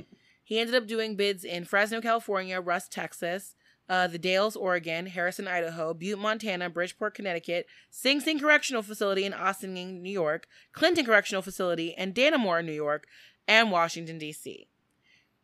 He gets caught, he escapes, he goes somewhere else. And in fact, he would only stay in a prison cell if the sentence was under a month. Oh. And if he didn't have anything more important to do. What do you have to do? 28 years old, he decides, I want to get revenge on the man who put me in Fort Leavenworth. Do you know the person who put him in Fort Leavenworth? I don't even remember. That's like so many prisons ago. Ex-President William Howard Taft. Okay, how are you going to get Taft? Our 27th president. Well, he was no longer the president anymore, so he just had a really nice house. And so he broke into the ex-president's house, stole a .45 caliber pistol that was like really, really nice, and he knew that it would be missed and that any bullet he shot from it would be linked to Taft. He wanted to burn down Taft's house, but he didn't have enough time because the house was too big. So he just jumped out of the window, hightailed it to New York. He could, if he had sold that stuff that he got from Taft, like legally, it would have been well over worth $10,000. Oh, wow. But as it was, he fenced it for about $3,000. Bought a boat, got a crew, started robbing people. Then he would take his crew, get them super drunk, rape them, throw their bodies over the edge of the boat, rinse and repeat. Did this all summer long. This sounds like you're talking about a pirate now. Is he a pirate for a while? He does go on a little bit of a pirate rant. He sounds like a pirate. It took about 3 weeks before people realized that, like, all the people who worked for him disappeared. No one said anything, but they were like, He went for one more kill. And a massive storm swept the Atlantic. Destroyed his ship, all of the loot he'd been holding on to for that whole month, everything. All sunk to the bottom of the ocean. His 2 crewmen survived, which are roughly the only 2 people that Carl Panzram said were going to die and survived. And it took an act of God to save their lives because he was going to murder them that night. He was also upset because the Taft's gun, because what he had been doing was shooting them with the gun before throwing them over the side of the boat. So that when those bodies washed up to shore, it would have a bullet from Taft's gun. So he's real upset that the Taft's gun is now at the bottom of the ocean too. Oh, damn. Because it had been used in over a dozen murders. He still wanted to be on the ocean though, so he caught a ship to South Africa and landed in Luanda, the capital of Portuguese Angola. He's the foreman of an oil rig. He's pretty successful until he gets in trouble there and he burns it down out of spite. He got in trouble because he was like trying to like prove to himself that he wasn't gay. And he like forced a family to like give him their like 8-year-old daughter. And he was like, I'm going to inspect and make sure she's a virgin before you marry her to me. And he absolutely horrific things. Then he demands the little girl's younger sister. And then in the middle of the night, he was just like, I'm just gotta be honest with myself here. I'm gay. I'm not only am I gay, but I'm the worst. Yeah. I'm bad. You're terrible. So he, like, in the middle of the night, takes the 6-year-old girl and gives her back to her parents. But that was after he'd already, like, traumatized the 8-year-old. Yeah. He told the police that this is definitely when he began committing his most horrendous crimes, which was abducting and raping little boys. His first victim was Angola, was about 11 years old, and after he was done, he smashed the child's head on a rock. Left the body there. Also hightails out of Angola back to the U.S. Kills 2 boys in Salem, Massachusetts on July 18th, 1922. Strangles a 3rd boy near New Haven. July 21st, they find the body of one of the little boys. He had been seen fleeing the area, and so it was all over the news. He goes to Yonkers and gets a job as a night watchman. He ends up, like, there's this teenage boy named George, like, hangs out with him. And he's like, bet, I'm going to rape him. But when he goes to do it, the teen boy's like, no, I want this. So it becomes like a weirdly consensual thing, but it's very confusing for Carl because he's like, I don't understand. What do you mean you want this? So they kind of like do that for a while. And then he quits his job in the spring of 23. He goes back to the train yards and the hobos, but it's different now. Because of the crop failure that was going to turn into the Dust Bowl, regular, like, families were on trains now. Like, trying to find a new place to live. All the old timers were gone. There was no more Yeggs, no more Angelinas. Now, like I said, you hopped on a train, you saw a whole family. So Carl was like, maybe I should just go back to being on the ocean. I like that, like, 2 months. He was like, I'm going to steal a ship. And so he did. And he named it the same ship as the other one. He got the papers forged and everything. Oh, wow. Made this new boat look like his other boat. It's a pirate life for me. Come on. Yo ho ho. And then he's like, my plan is I'm going to go back to Yonkers. I'm going to pick up my little teenage boo. And then we're going to live on the ocean forever. First, he needed money, though, so he went to New Haven, Connecticut. He hit up a couple middle-class homes so it wouldn't hurt the police, like alert the police. But the problem was that all the stuff was hard to carry alone. So then he was like, wait, what if I just rob the other yachts on the port? Works super good. And then he goes to pick up George in Yonkers. George is like so shocked. He's like, wait a second. I thought you were just a night watchman. You have money? This is the first time that Carl's like, you know what? I'm just going to let this boy, believe this lie. George can only see the best of me. George really liked Carl, but he hated the ocean. He got seasick every day. Carl ended up repainting the ship, renaming it, and going like, fine, I'm going to sell it, and we can just go live somewhere. He got a buyer. They sat on the boat. They discussed terms. The buyer was shady, and the buyer pulled a gun on him and George. Now, George is terrified because he's a 15-year-old. Carl, not terrified. Before this guy even has the opportunity to mutter a threat, Carl pulls his gun and shoots him. Carl is like, George is like, we have to call the police. Carl's like, no, we don't call the police. We're going to use the other anchor we have on the boat, and we're going to put it on him, and he's going to drop himself into the Hudson. There you go. They sail away through the night. Like, at this point, Carl had killed so many people, and he's like, the one that's going to ruin my relationship is the person who actually tried to hurt me, and it was literally in self-defense. In the morning, Carl gets out. He goes to Poughkeepsie to get some things. When George woke up and saw that Carl was gone, he jumped out of the ship and swam for dear life. The current took him to Newburgh. Fishermen pulled him out of the water. He told the police that Carl had offered him a job and that Carl had raped him and he had only just escaped. The police put out an alert to look for Captain O'Leary. The police didn't really seem to care much about the whole he raped me thing. I don't know if the police knew it was a lie or they just didn't care. They cared more about this teenager says there's a body at the Hudson because of Captain O'Leary. When Carl returned and saw that George was gone, he was pretty devastated. He made it to the town of Nyack and docked at Peterson's boatyard. He didn't talk to anybody, and he woke up with a shotgun in his face. That's because, unlike the old days and the old ways that Carl had gotten away with things, was moving from city to city. Well, now because of all the organized crime in all the big cities, police stations were talking to each other because they were trying to find, the likes of the mob and the mafia. Carl told them he was 40 and from Nevada, even though he was only 32 years old. They put him in jail.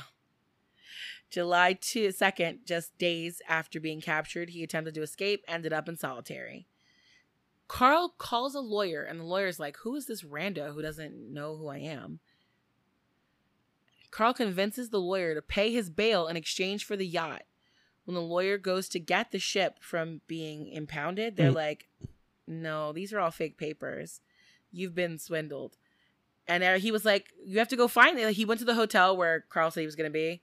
Gone. Not there. Of course, not there. And like the cops were just thinking this is the most hilarious thing ever, that a lawyer got robbed by his client. When he got arrested in Dannemora, he started admitting to lots of crimes. And the thing was, he wasn't lying. But the problem is, it's so unlikely that somebody would have all these different aliases across all these different states. Legitimately, he tried to get the $500 reward for telling on himself about a case in Oregon. The police were like, that's funny. And they said he was what's called a chiseler. A chiseler is a criminal who confesses to a lot of crimes just for the intention. He makes a deal for a lighter sentence, and government screws him again. In Dannemora, he made a bomb and set that off. That was terrible. Then he tried to escape and managed to climb up like a 30-foot wall, and he fell, almost dying. He broke both ankles, his legs, and spine. He ruptured his groin, and his internal organs pulled between his legs. Like, this is trauma. And the thing is, he screamed, but there was a mental health facility, like, near the prison where they constantly heard people screaming. It was for mentally insane prisoners. So they just assumed it was those people screaming until finally they, like, walked by and saw him. They put him on, like, they picked him up. And this was the first time that Carl had ever wept or screamed in pain in a prison. He thought they were taking him to the hospital wing. They put him in solitary confinement. His body repaired itself the best way that it could. Bones, when they're broken, they have to be realigned. His did not. Finally, a year later, they took him to a doctor. Like, when he took a step, his body crunched. The doctor, who was honestly pretty war-torn after working in a prison for so long, was like, wow. He scheduled a surgery, fixed the groin issue, put all the organs back inside of his body. His legs were beyond repair because in order to fix Carl's legs at that point, he would need to re-break the bone in every spot and realign it. That's the kind of thing that in the early 1900s, only 2 or 3 people even knew how to do. And those people definitely weren't prison doctors. Actually, while the doctor was repairing his groin, the guards were like, take away one of his testicles, like what they do for a dog. What the? The testicle was like, they were like, listen, maybe if he produces less testosterone, he won't be as like aggressive. Okay. Like I said, like a dog. Took a couple days before Carl could sit up and eat again. He was very concerned on if he could perform sexually. So he climbed into another patient's bed and began sexually assaulting the other patient. The guy started screaming. The doctor walked in, had no idea what was going on, went to go get the guards. And by the time the guards came, he had finished what he had set out to do and was like, hey, I'm not ruined. It still works. I just learned that in the most horrible way, though. He spent the last 5 years of his sentence in solitary. Great. Awesome. That's where you belong. Till one day they dumped him out in the street and they were like, you're free. Get out of here. He made his way down to D.C. where he got arrested August 30th, 1928 for trying to steal a radio. While he's detained here, he's like, yeah, I killed 3 boys on my way down south from New York. I killed another one in Salem, another one in Connecticut, a 14-year-old in Philadelphia. Also, I've been thinking about just, mass murder and maybe poisoning the water supply. They also didn't know what to do with him at this point. They dumped him into a D.C. jail while the higher-ups decided what they could do. He couldn't really walk tall the way he could before, but they did find him chipping at the mortar outside of his cell window. He is determined. This is a determined-ass motherfucker. Oh, my God. That's what I'm saying, fam. So the guards actually took him outside to put him on the snorting pool. This time, however, when they yanked him up, it put so much strain on his shattered legs that he screamed like bloody murder. And he began giving a detailed explanation of how he was going to rape and murder each of the guards who was there. Oh my God. It actually spooked them. Like, they were like, this is really detailed and kind of scary. So they knocked him unconscious and then put him back in his cell.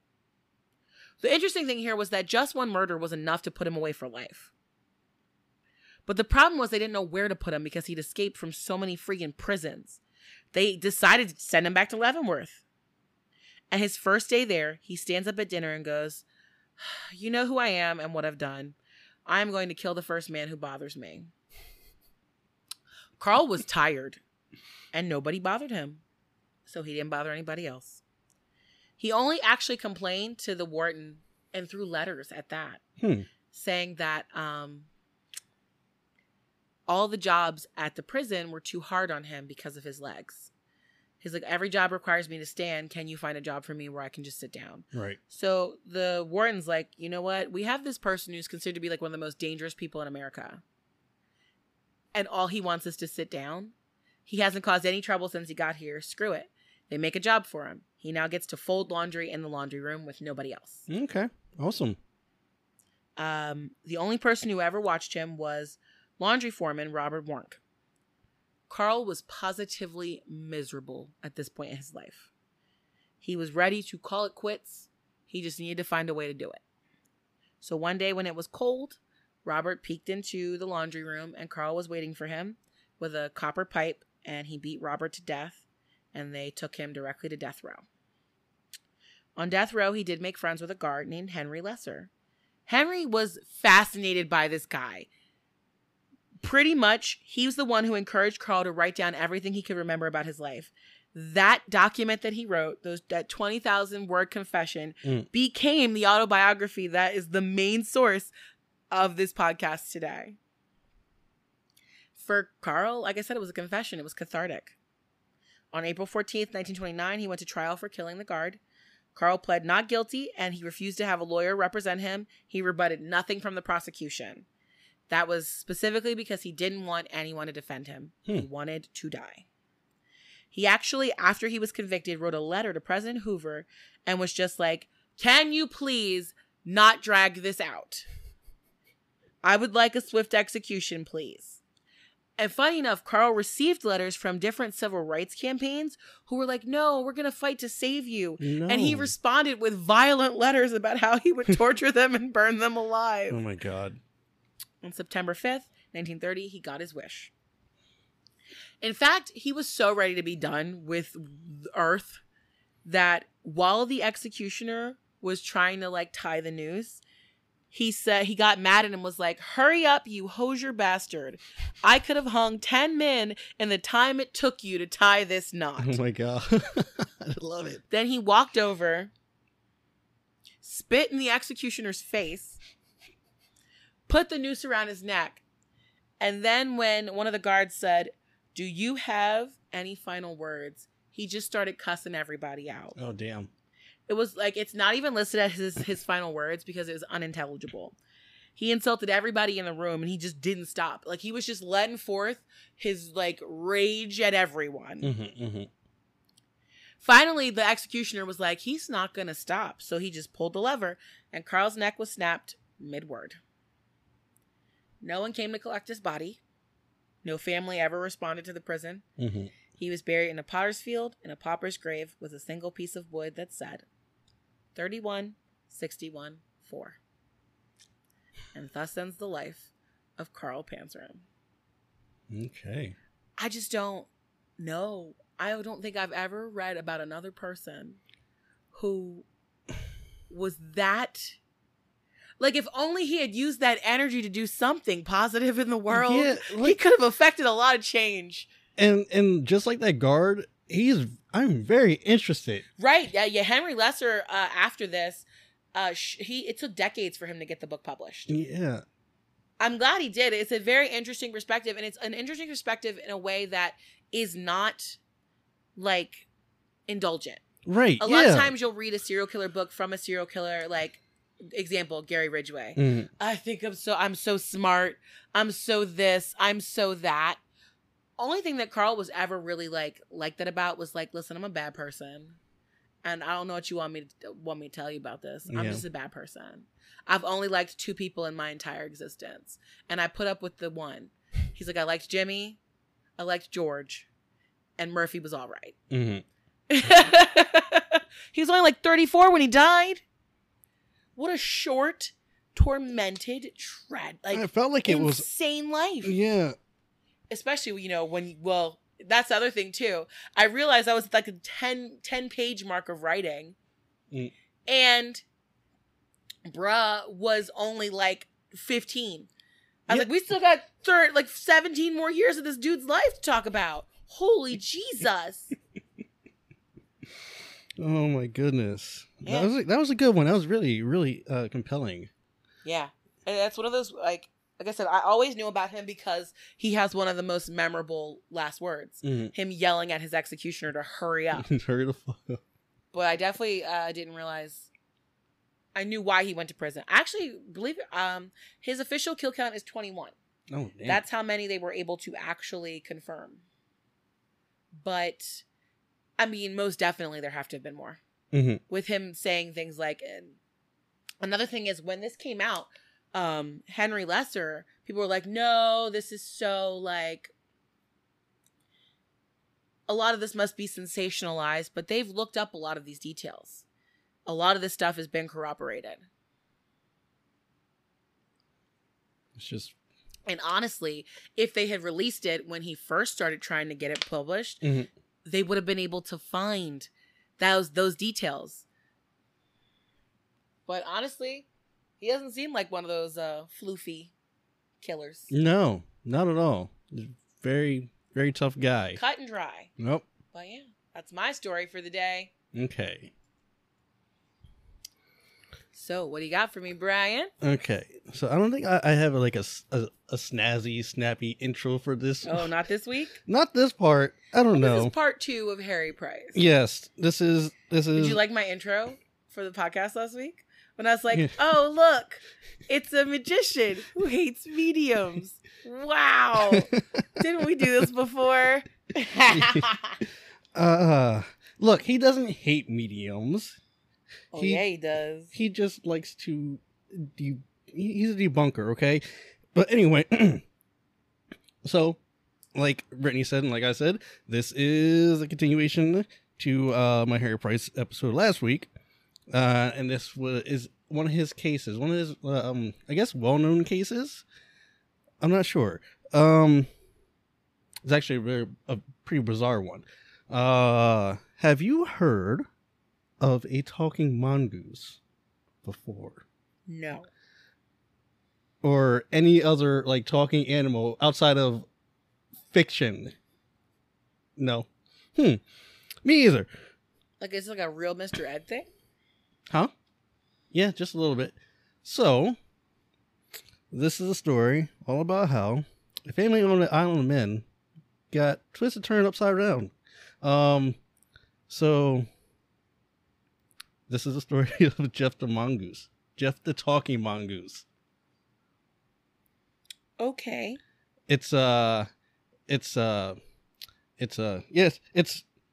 Yeah. Okay. Let me just get to it. So the story starts out in the autumn of 1931 on the Isle of Man. It's in a farmhouse known as the Dorish Cashin. So in this home lives a 60-year-old man. His named Jim Irving, his wife Margaret, and their daughter, almost 13-year-old Voiry. Voiry? I think that's what I was saying. That's what I was going with. Yes, Voiry. So Jim's taking up farming. He used to be like a door-to-door salesman. He retired. Okay. He became a farmer. Didn't we just talk about the other day about how door-to-door salesman it just makes you feel ugh. I think he was a salesman. I'm not sure if it was a door-to-door salesman, but he was a salesman. Just don't trust you. What are you selling me? Me out of your trunk? I don't like it. Oh yeah, you were talking about that last night. Yeah, something my biological dad did when I was a kid. Oh, he also goodness. sold vacuums, and he used me to help sell them. Look, after my experience with the freaking Kirby guys, Kirby vacuums. Oh. No, it's got to be Dyson. Dyson or Shark. I do like Shark. Sharks are a lot better too. I have a Eureka one. So anyway. I'm sorry. No, it's fine. So Jim is taking up, farming. But bad part about this is the farm is not doing well. They're really struggling. They have no electricity. They have no phone there, no radio, like basically no entertainment at this farmhouse. No. Just the three of them. And no wonder they were getting high and seeing this mongoose talk. And their closest neighbor was about like a little over a mile away. So it's not really somewhere you can like walk to and just hang out with your neighbors. So short time later, the family is, they're in their house, of course, because they have nowhere else to go. And they start hearing these animal type noises from, within their walls. Like it's like a growling or like a snarling type of noise that's back there. And they think it's a rat. So over the next few days, the noises, they keep going, they persist. And Jim's like, all right, I'm tired of this. So first he gets a lot of things to try to get to flush this rat out. First he gets his gun, he tries to shoot in there to get it to run away. Then he gets some rat poison to bait the rat out of the walls. And this is the funniest part. Another way he tried to get the rat out of the walls was that he tried to just bark and growl like a dog. That's kind of fun. I think they know though because they're really keen on smell. Mm-hmm. That's why they leave when people get cats. Yeah. But after, he growled and barked, this thing, it kind of growled back at him. So after that, it started doing something a little bit more strange. Okay. It started to do other animal noises. Ooh. And bird calls as well. Like, soon it got to the point where, I mean, some animals do that. Yeah. But wouldn't they have needed to know the original call first? this is true. So, like, how does this random animal know these different calls? Interesting. So I'm on the right path. It may be. Okay. So it got to the point where Jim would just like name an animal or a bird, and this creature would mimic the call perfectly. No. Now we're in it's not real. This didn't happen territory. Of all the things that didn't happen, this didn't happen the most.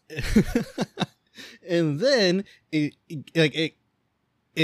progressed even further to the point where it started making baby type noises, like babbling or gurgling like a little baby behind the walls and stuff like that. It was just very weird. And then later on down the line, the daughter Voiri, she comes up with this great idea that she's going to have this creature recite nursery rhymes with her. I don't like this. This is weird. So this went on, without a hitch. She would do nursery rhymes with the thing in the walls, and then it would do it back with her. And later on, it started, the speech. It became like a dependent. Like this thing learned actually how to talk. And it was, just holding conversations and talking. I don't like it. I don't like this. This seems like a story you tell years later at a family reunion. The sisters are like, all the kids are like, yo, remember when we pretended there was a magical creature in the walls and it made sounds and it talked to us? And you're like, oh my God, I forgot that. We were so weird. We really That's did do what that. this sounds like. It sounds like what you do. I had stuff like this with my cousins and my sister. Oh, interesting. Everybody does this. So that's what this sounds like, and that's what I'm holding on to right now, fam. Okay. So yeah, it has conversations. It sings. It it sings and it laughs and it lives. I don't like it just, or not lives. It's whatever. But so one day this creature, it tells the Irvings that the noises that it was making in the beginning, like the growling noises behind the wall and stuff like that, was actually were actually like intended as humorous introductory leg pulling. So the thing behind the wall was trying to like make a funny joke to get them to like talk to it or something like that. By growling and making noises, animal noises. Get it? Isn't that funny? Isn't that like a joke that people do, a jokey joke? Okay, so here's my situation. Yes. Now I'm looking at this and going, there's a motherfucking prowler inside of my house. This is a grown-ass human person talking to my children from within my home. That's where I'm thinking this is. Mm-hmm. I don't know, but that's what I'm thinking. Okay.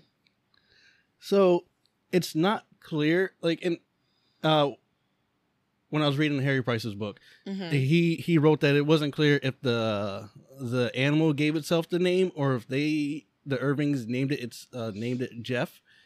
But either way, its name is Jeff, and it's spelled G-E-F. Cute. Yeah. Spoken like a person who only knows their letters. Yes. Interesting, right? Yo, Brian, is this really a child living up in these people's walls? I don't know. So he introduces himself as an extra clever mongoose. Jeff tells Jim that Jeff, was from India and was chased by natives. Apparently, one of the neighboring farmers actually brought mongoose or mongoose, to whatever you want to pronounce the plural, to the island to control the rabbit population there. Jim remember when I said in the beginning Jim had like got the gun to try to shoot at Jeff out of the walls and stuff like that. So Jeff brings that up in conversation one day. He's like, "Hey, remember that one time you tried to kill me with your gun? Good times, right?" And they kind of just like they just laugh it off. It's just like a stupid little thing. So throughout this whole thing, Jim has not really gotten a full look at Jeff. Yeah. He's seen like bits of his tail like going around a corner or something like that, or like something like running in his peripheral visions. No, no, I don't like it. I don't like it. Oh, so there are only like 2 people that actually kind of seen it. Vori, she's definitely seen Jeff like full on. She like there's even like Harry Price had written that she didn't even try to take a picture of Jeff with a camera, but Jeff like he actually posed for it, but then when she was about to take it, he ran away. And then Margaret, the wife, she's supposed to have seen Jeff as well. Makes perfect sense. So Jeff is described as being the same size as a small rat, with yellowish fur, a hedgehog-like snout, and a very bushy tail. So think of like a mongoose with or a ferret.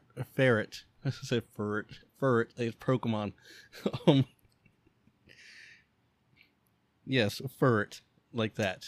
Brian. You don't know? You keep bringing me stuff. That's weird. What do you think I'm supposed to be doing?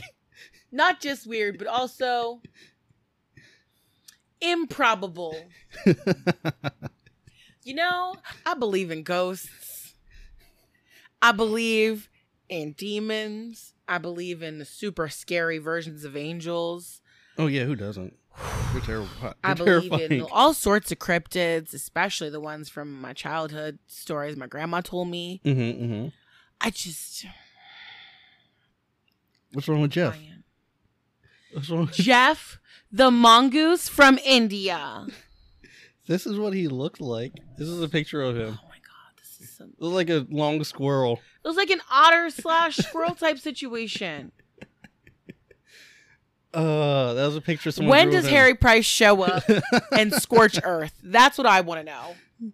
Oh, so I just showed Brittany a picture of someone drew a picture of a sketch of Jeff, and underneath the picture there's a quote from Jeff, and it says, "That ain't me. Looks more like a llama."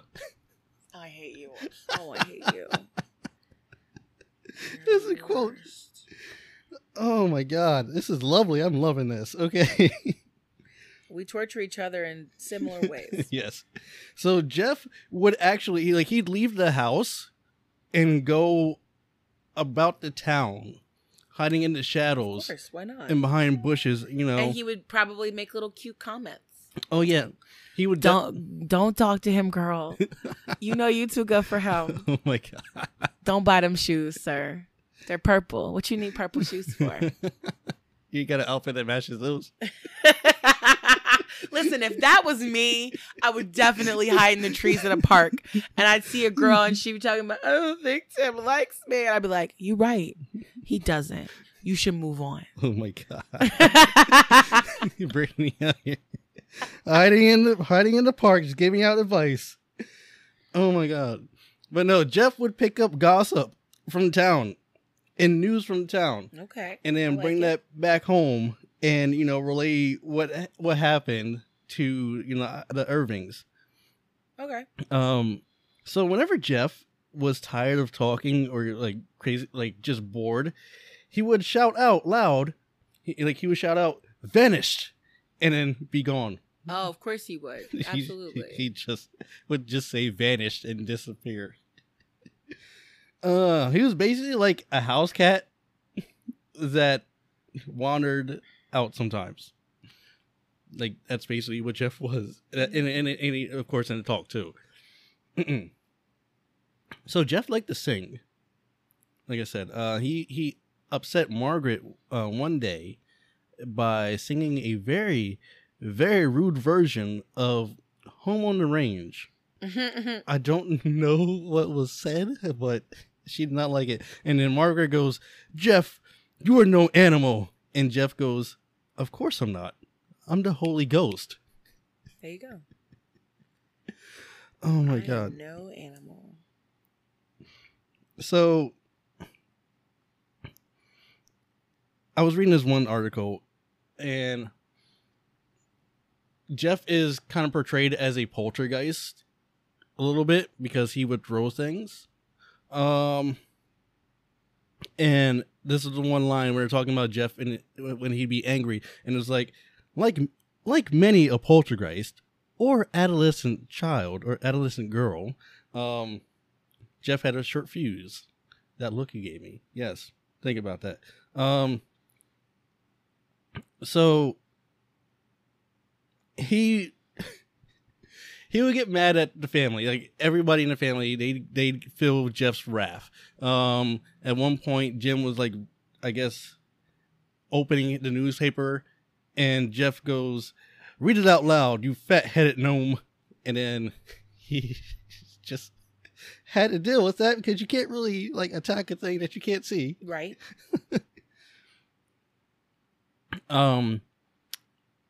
Vory, she was pretty much afraid of Jeff since the beginning.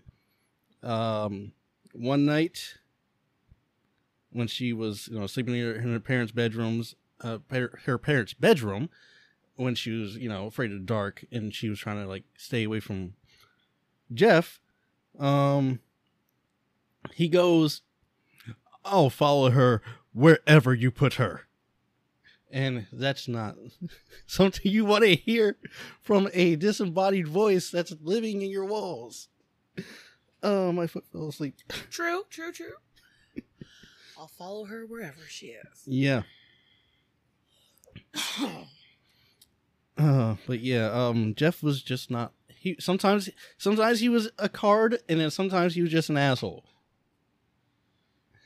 So it's around this time where Harry Price is contacted by the Irving family. Oh, thank God.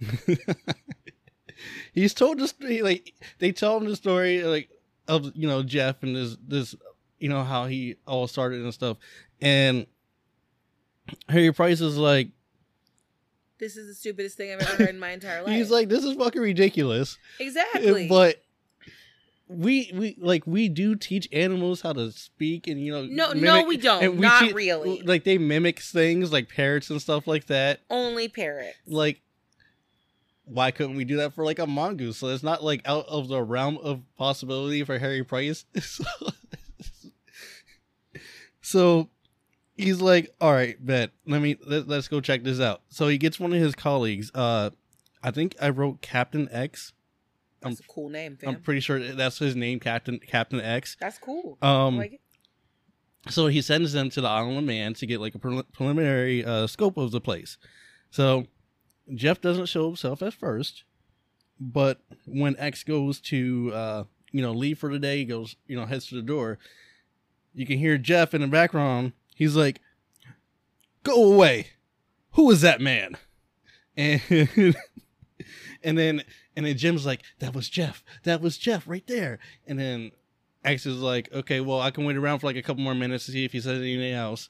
And then nothing else happens. So X is like, "All right, I'm out of here. I'm leaving for the day."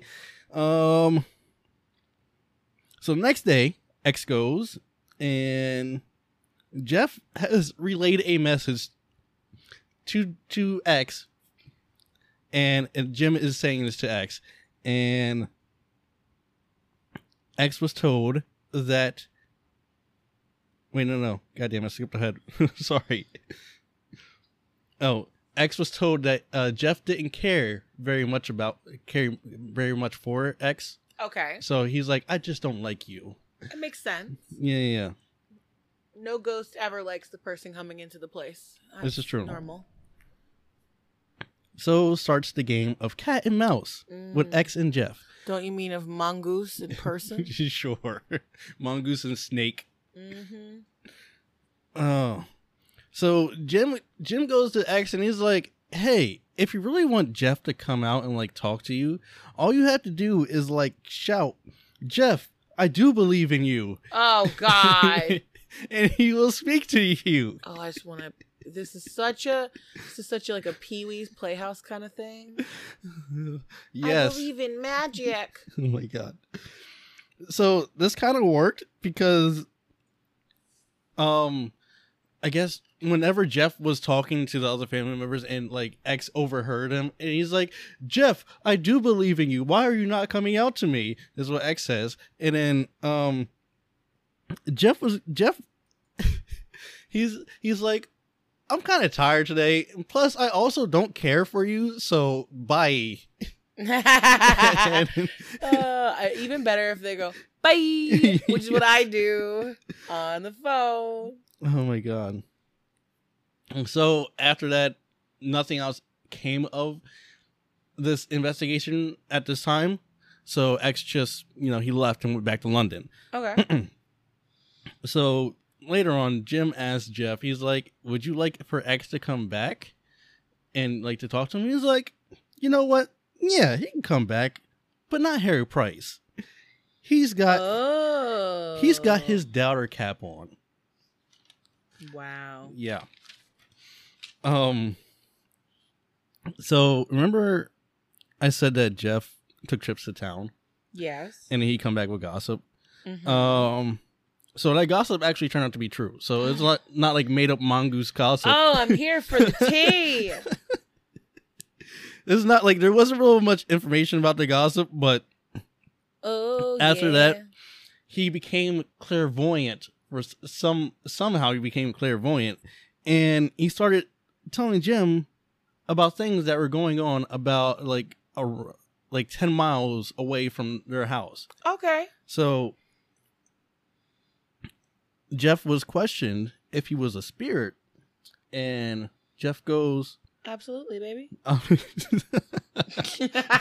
sorry. You know what? I'm surprised he didn't say that. But do what it do. He goes, I am an earthbound spirit. So, I don't like that. That makes me think of Earthbound. Yeah, Earthbound's also a game. Okay. So the Irvings and Jeff, they send X some of Jeff's hair. So okay. X That's is like freaky deaky. Yeah, so X is like, all right, bet, let me get this sampled so I can see if you're actually a mongoose or not. So they get it identified, and it's not from a mongoose. Imagine that. Is it from a person? No. Oh. It is from an animal. It's from like a canine, though. Okay. Harry Price, has been like, all right, so we're getting all this stuff from Jeff, and I kind of want to check him out now. I kind of want to go to see Jeff. So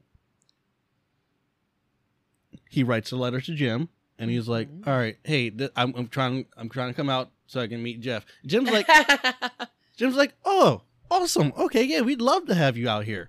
And then he gets a letter back saying, oh, by the way, Jeff has kind of like disappeared. Like, he hasn't been around for like a couple of days. We're not sure when he'll come back.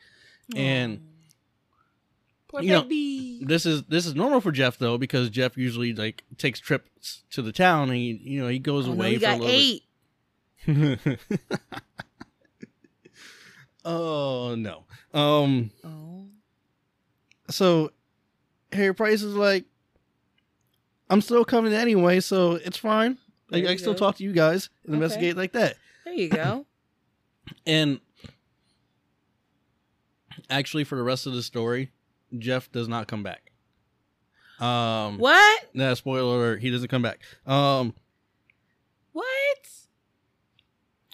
So when Harry Price gets there, though, he doesn't say it up front in the book, but the Irvings, they have a collie dog, and the hairs that were taken from Jeff, were thought to have come from some type of dog, like a collie dog or something, like a little sheep dog or something like that. Okay. So they're like, so that's like just a little hint that, maybe Jeff isn't real, but I'm not gonna, outright say that to you guys right now. Mm-hmm. Got you. So yeah, like Harry Price is there. He's just, they're talking about, they keep going over this story about Jeff and, how he's appeared and all this stuff like that. And then, he interviews people and they talk about Jeff and all this stuff and blah, blah, blah. Jeff. Jeff. But Jeff never appears. Aww. Jeff, Harry Price even calls out to Jeff. He's like, "Hey, buddy, I'm here to talk to you. Like, I'm here to believe. Can you come out so we can have this conversation?" Blah blah blah. So at this time, at this point in history or time, whatever, the Irving's daughter, she's 17 now. Oh. So back when Jeff started, coming around, she was about 12, 13. So just little thing to remember. Makes sense. So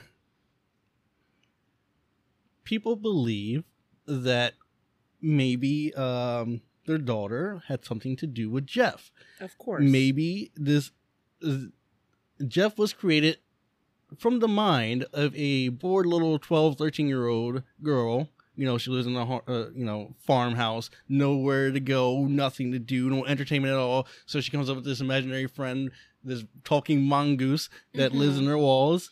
And, is just a very sassy creature. And I think that's the most, what would you say? That's the most explainable thing. That's something I can think of. I'm not going to say everything about it sounds juvenile. Yeah. I'm not going to say she made it up because they don't really know, but it's just very, very. She made it up. Yes. So this wasn't the first book that Harry Price put Jeff the Mongoose in. There was actually a shorter so he's book. Talked about this one multiple times. This is the second time he's talked about. Why? Well, for this one, the book that I read was the Confessions of a Ghost Hunter. So he had all his most of his cases were in there. So he thought this was ghostly at first. A lot of people did because, or they think it was demonic because it was probably lying to her. Just probably ghostly or a poltergeist because he would throw things and interact with a lot of stuff too. Okay. But yeah, no, he wrote another book at first, and after that one got published, this was called. It's called A Haunting of Cashin's Gap. Oh, okay. A Modern Miracle. So yeah, it was a small book. It was just about this case. And after this got published, after this got published, the Irvings, they left Cashin Gap and they went to the mainland. Okay. Jeff did not follow them because he was basically gone because, I don't know, maybe a 17-year-old girl grew up and got rid of her imaginary friend. Right. And there's a new owner. His name is Mr. Graham. Yes. Jeff did not introduce himself to Mr. Graham. Ever. So, but in 1947, Mr. Graham did trap and kill a strange-looking animal that seemed to be neither ferret nor weasel. Oh. He murdered it. Come on, tell me he took a picture or something. No, he didn't. He did say it answers to all descriptions of Jeff. So eventually, Mr. Graham, he left this house as well, and then the farmhouse was just tore down. And in 1970, a reporter from Fate magazine, they tracked down Vorey and they interviewed her about the strange, about Jeff. And she was like, yes, there was a little animal who talked and did all those other things. And he said he was a mongoose and we should call him Jeff. But I do wish he had let us alone. Oh. And that is what I got for Jeff the Mongoose and Harry Price. Very interesting, honestly. It's when I first heard about it, I was like, I like the sassiness from the mongoose. Just like the stupid little creature, but I know it's fake. Like, I just don't know how she was doing it. And you know what's funny? They even had like a little box or like a little room for Jeff so that he could go sit in. Oh my God. It's just silly. So I don't know if the parent, like I said, I don't know if she had just made it up and the parents were just going along with it and like, oh yeah, your imagination, I mean, your friend Jeff, blah blah blah. Right. And you know how parents are. I would definitely do that. I actually have the kids. Oh yeah, the boy that's sitting on top of the stairs that doesn't want me to walk up there. Yeah, ha ha ha. That one's a little different. Yes. That's a joke, though. They haven't seen any kids yet in the house. They saw something. Okay, they saw something. A bat type thing. Anyway. That was just Cass. Mm-hmm. But yeah. Mm-hmm. Well, that was our podcast for the day. I hope you guys enjoyed it. Yeah. Listen, we've had a good time today. It's been weird. And that's the best time. Yeah. Before you go, I just want to invite everybody listening to our Patreon. Like I said, it's just a special place for us. Like I said, we haven't thought of a fun name for the people who join, but one of our special patrons got to sign up to the Discord and get her special name tag. Yes. And we were very excited. We were like, yay, someone who signed up actually wants to hang out with us. It's all fun. But that can be you too. And it's going to be one of those situations where people who are on the Patreon are going to get access to things ahead of other people.